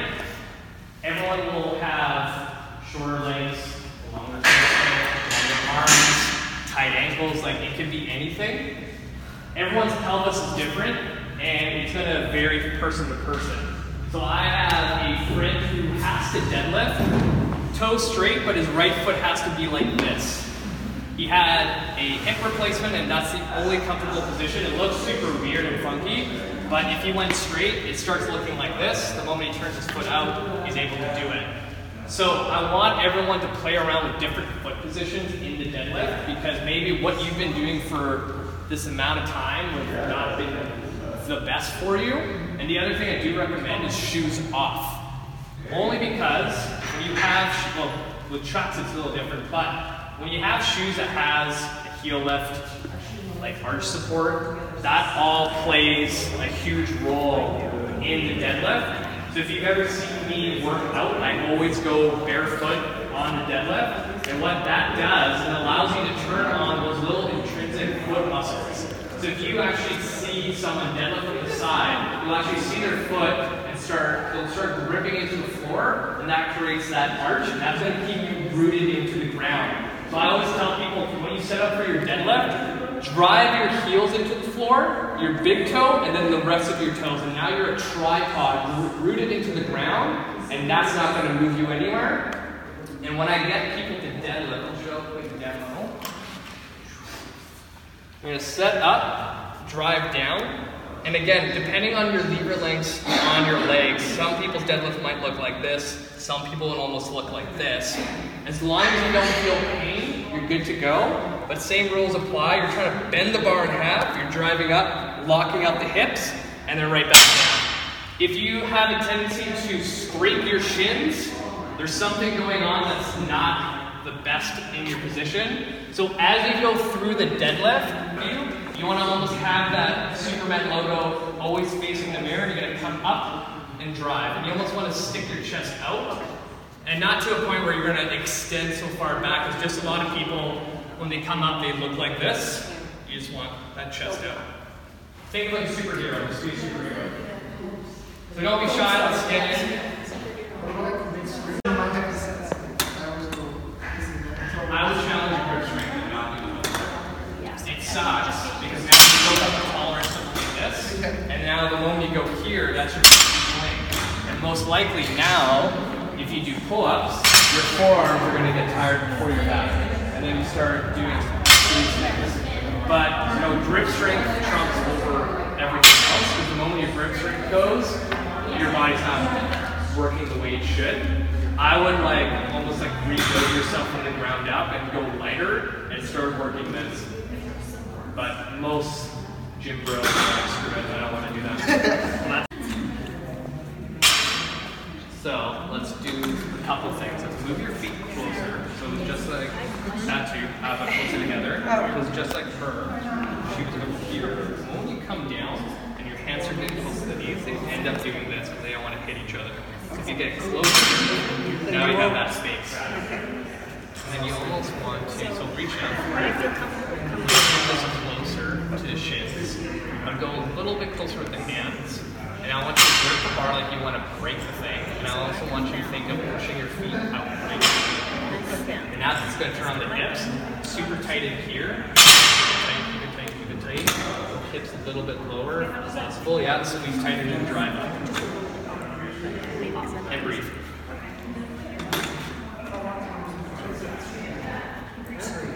So a lot better. But what's happening, to do one more, just put it down. This happens a lot when people deadlift is, you know, they start off all good, they come up, it looks good, and then they start coming down, they're like, I don't want to hit my knees, I'm going to move the bar forward. And that was exactly what was happening there. When people start moving the bar forward, they start feeling a low back. But now if you put the bar up here, it's going to be hamstrings and butt. So you always have to think of like pulling it as much as possible, yeah.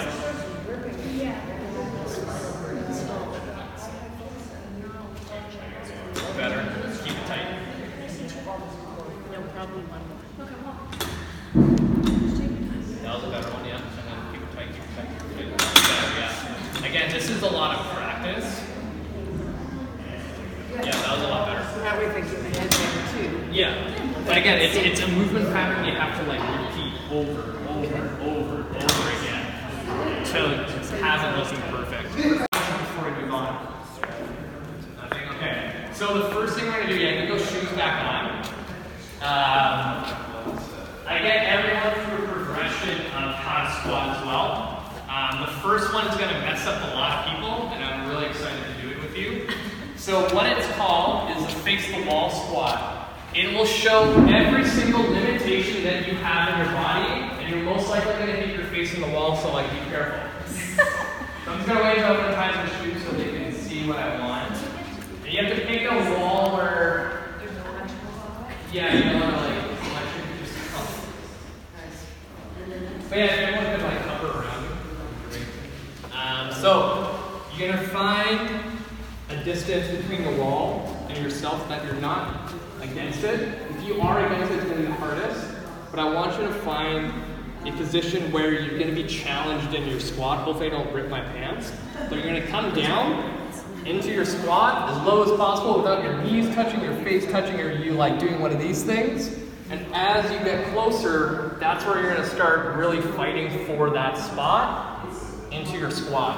If you're out here, it's going to be super easy. So find a happy medium where you're not like hitting the wall right when you start, but you're challenging yourself. And like if you have to stop here, that's your squat depth, and then you're coming back up. So let's give this a shot.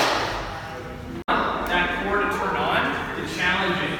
When you come down, a lot of people end up doing this, which we don't want. We want them up. This position at the bottom is going to suck a lot. So you want to get super tight, take a deep breath, and then exhale, and just like in the deadlift, like drive your hips and walk everything out. So do about 10 reps, see how it feels, and we'll walk around and make sure you're not screwing stuff up. Yeah, I just heard that. Progression from there, I would actually go to a single arm front squat. So I would try that as well if you guys are confident enough. One hand, same thing, other hand out to the side, and then we're squatting. Now this is going to also work the core a little bit more, because now you're fighting like lateral flexion. Because a lot of times your body's going to want to aim to that side, so now you're going to drive to keep that core engaged. Not really feeling like right. Closer. So it's just like that two, but closer together. It's just like her. She was over here. When you come down and your hands are getting close to the knees, they end up doing this because they don't want to hit each other. So if you get closer, now you have that space. And then you almost want to, so reach up. Bring this closer to the shins. I'm going a little bit closer with the hands. And I want you to grip the bar like you want to break the thing. And I also want you to think of pushing your feet out. And now it's going to turn on the hips. Super tight in here. Keep it tight, keep it tight, keep it tight. Hips a little bit lower if possible. Yeah, squeeze tighter and drive up. And breathe.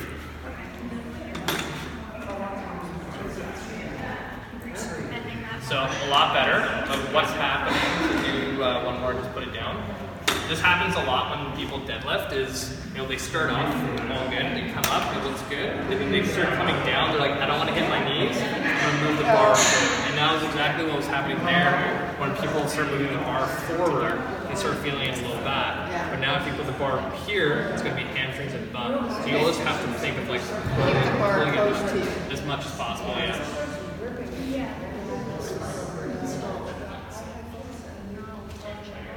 Better. Keep it tight. No problem. That was a better one, yeah. And then keep it tight, keep it tight, keep it tight. Better, yeah. Again, this is a lot of practice. Yeah, that was a lot better. Barbell sumo deadlift. This is a great alternative to the conventional deadlift, as it's a little bit different when it comes to setup, and also if you are one of those people where you just can't get the conventional deadlift to work, the sumo deadlift tends to work a little bit better, and I'm going to tell you why as we go through this. So number one, a sumo stance allows you to add a little bit more external rotation to the hips. A lot of times when it comes to conventional deadlifts, where you have the legs right underneath your hips, one, you need enough hip flexion to get into the position and enough hip mobility to get into this end position for you to drive off the floor without any kind of compensation. So a lot of times when you get someone into a sumo position where the legs are a little bit wider, the toes are out, and the knees are tracking over the toes, you have a little bit more room for those hip sockets to kind of glide in a little bit easier. So that being said, you don't need to go super wide. Again, I would only recommend super wide stance for someone a little bit taller, but again, not everything has to be perfect. If you find a really, really wide stance works best, then by all means. But for most people that get into a sumo is maybe 3 to 4 inches wider than hip width. From here, I want the toes out to promote more hip external rotation, and as I drive down, my knees are going to track over the toes. The biggest mistake I see when people get into this position is they turn it into a squat where they dip their hips down. So again, this is trying to be more so like a hinge, so your hips need to be a little bit further out. The other thing too is where your hands go. My cue is when I get someone set up in their wide stance in their sumo, I get their hands down along their thighs, and we're going to slide down until we reach the bar. So now I have this tactile touch that every single repetition, I know exactly where my arms and legs are in relation to each other. So from here, I'm going to reach down and grip tight. Before I even lift, I kind of have a checklist. The big one is I want to ensure that my feet are rooted into the ground.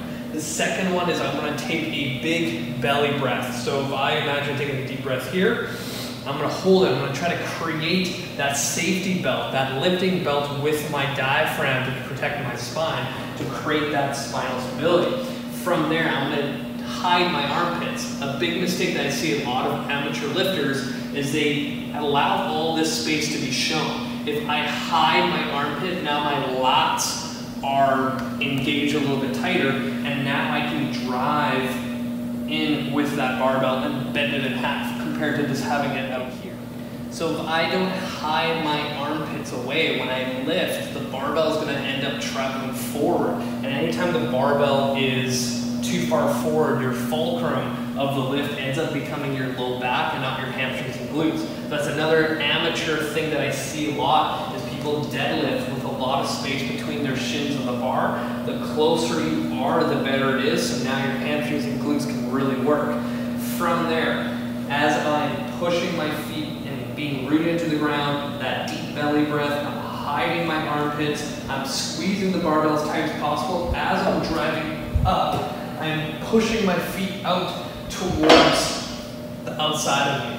Even in a standing position, if you just stand there and push your feet out, you feel all of this stuff engage. A lot of times when people get into near maximal lifts, you'll end up seeing people kind of lean to their stronger side and kind of finish. But if we think of actively pushing out and getting all this super tight and strong, it's going to become more of a straight line up and then back down. Another thing that I see a lot is people not pushing into the ground with their feet. You want to think of an old school leg press machine. You are pushing the floor away from you. You are not lifting with your upper body. A lot of times people, as they deadlift, they will extend with their lumbar spine first and then their hips, whereas this is purely all hip extension, not lumbar and then hip. It's a bad habit that a lot of people get through. So if you put all those together into a kind of a checklist, you're feet into the ground, you're pushing out, you're squeezing the barbell, you're hiding your armpits, you're taking that big belly breath in, you're driving up and then walking out at the top, and then your sumo barbell deadlift is going to look perfect, and you're gonna save yourself a lot of headache when it comes to low back pain or any kind of other little aches and pains. So that is the barbell sumo deadlift. The elevated barbell deadlift, this is a great variation to your regular deadlift, because for a lot of people, they might not have the prerequisites or the mobility to get all the way down to the floor. So by simply raising it up by either using one plate, that's like a standard 45-pound plate, tends to help quite a bit. And if you have a lot of mobility restrictions and your low back always hurts when you deadlift, you can start stacking the 45s a little bit higher, and it will help by shortening the distance of how far you need to go. So from there, we're going to set up like any other deadlift. So we're going to get nice and close towards the barbell to a point where our shins are almost touching.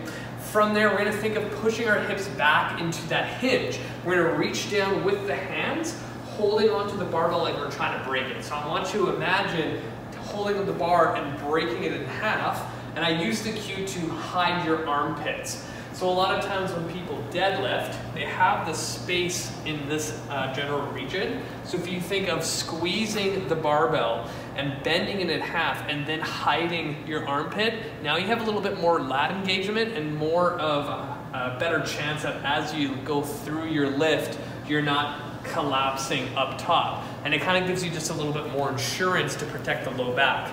So from there, we're squeezing, we're breaking the bar, we're hiding the armpit. We're going to take one deep diaphragmatic breath, fill the belly with air, hold, and then we're going to drive up, lock out, and come right back to where we started.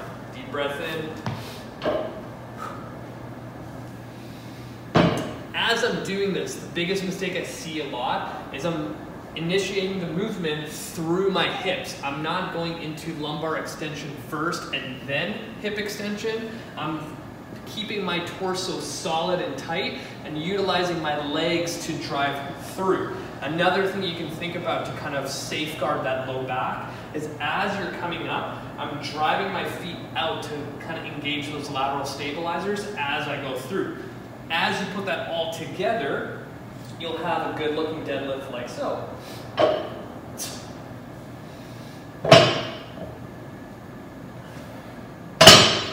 So that is the elevated barbell deadlift.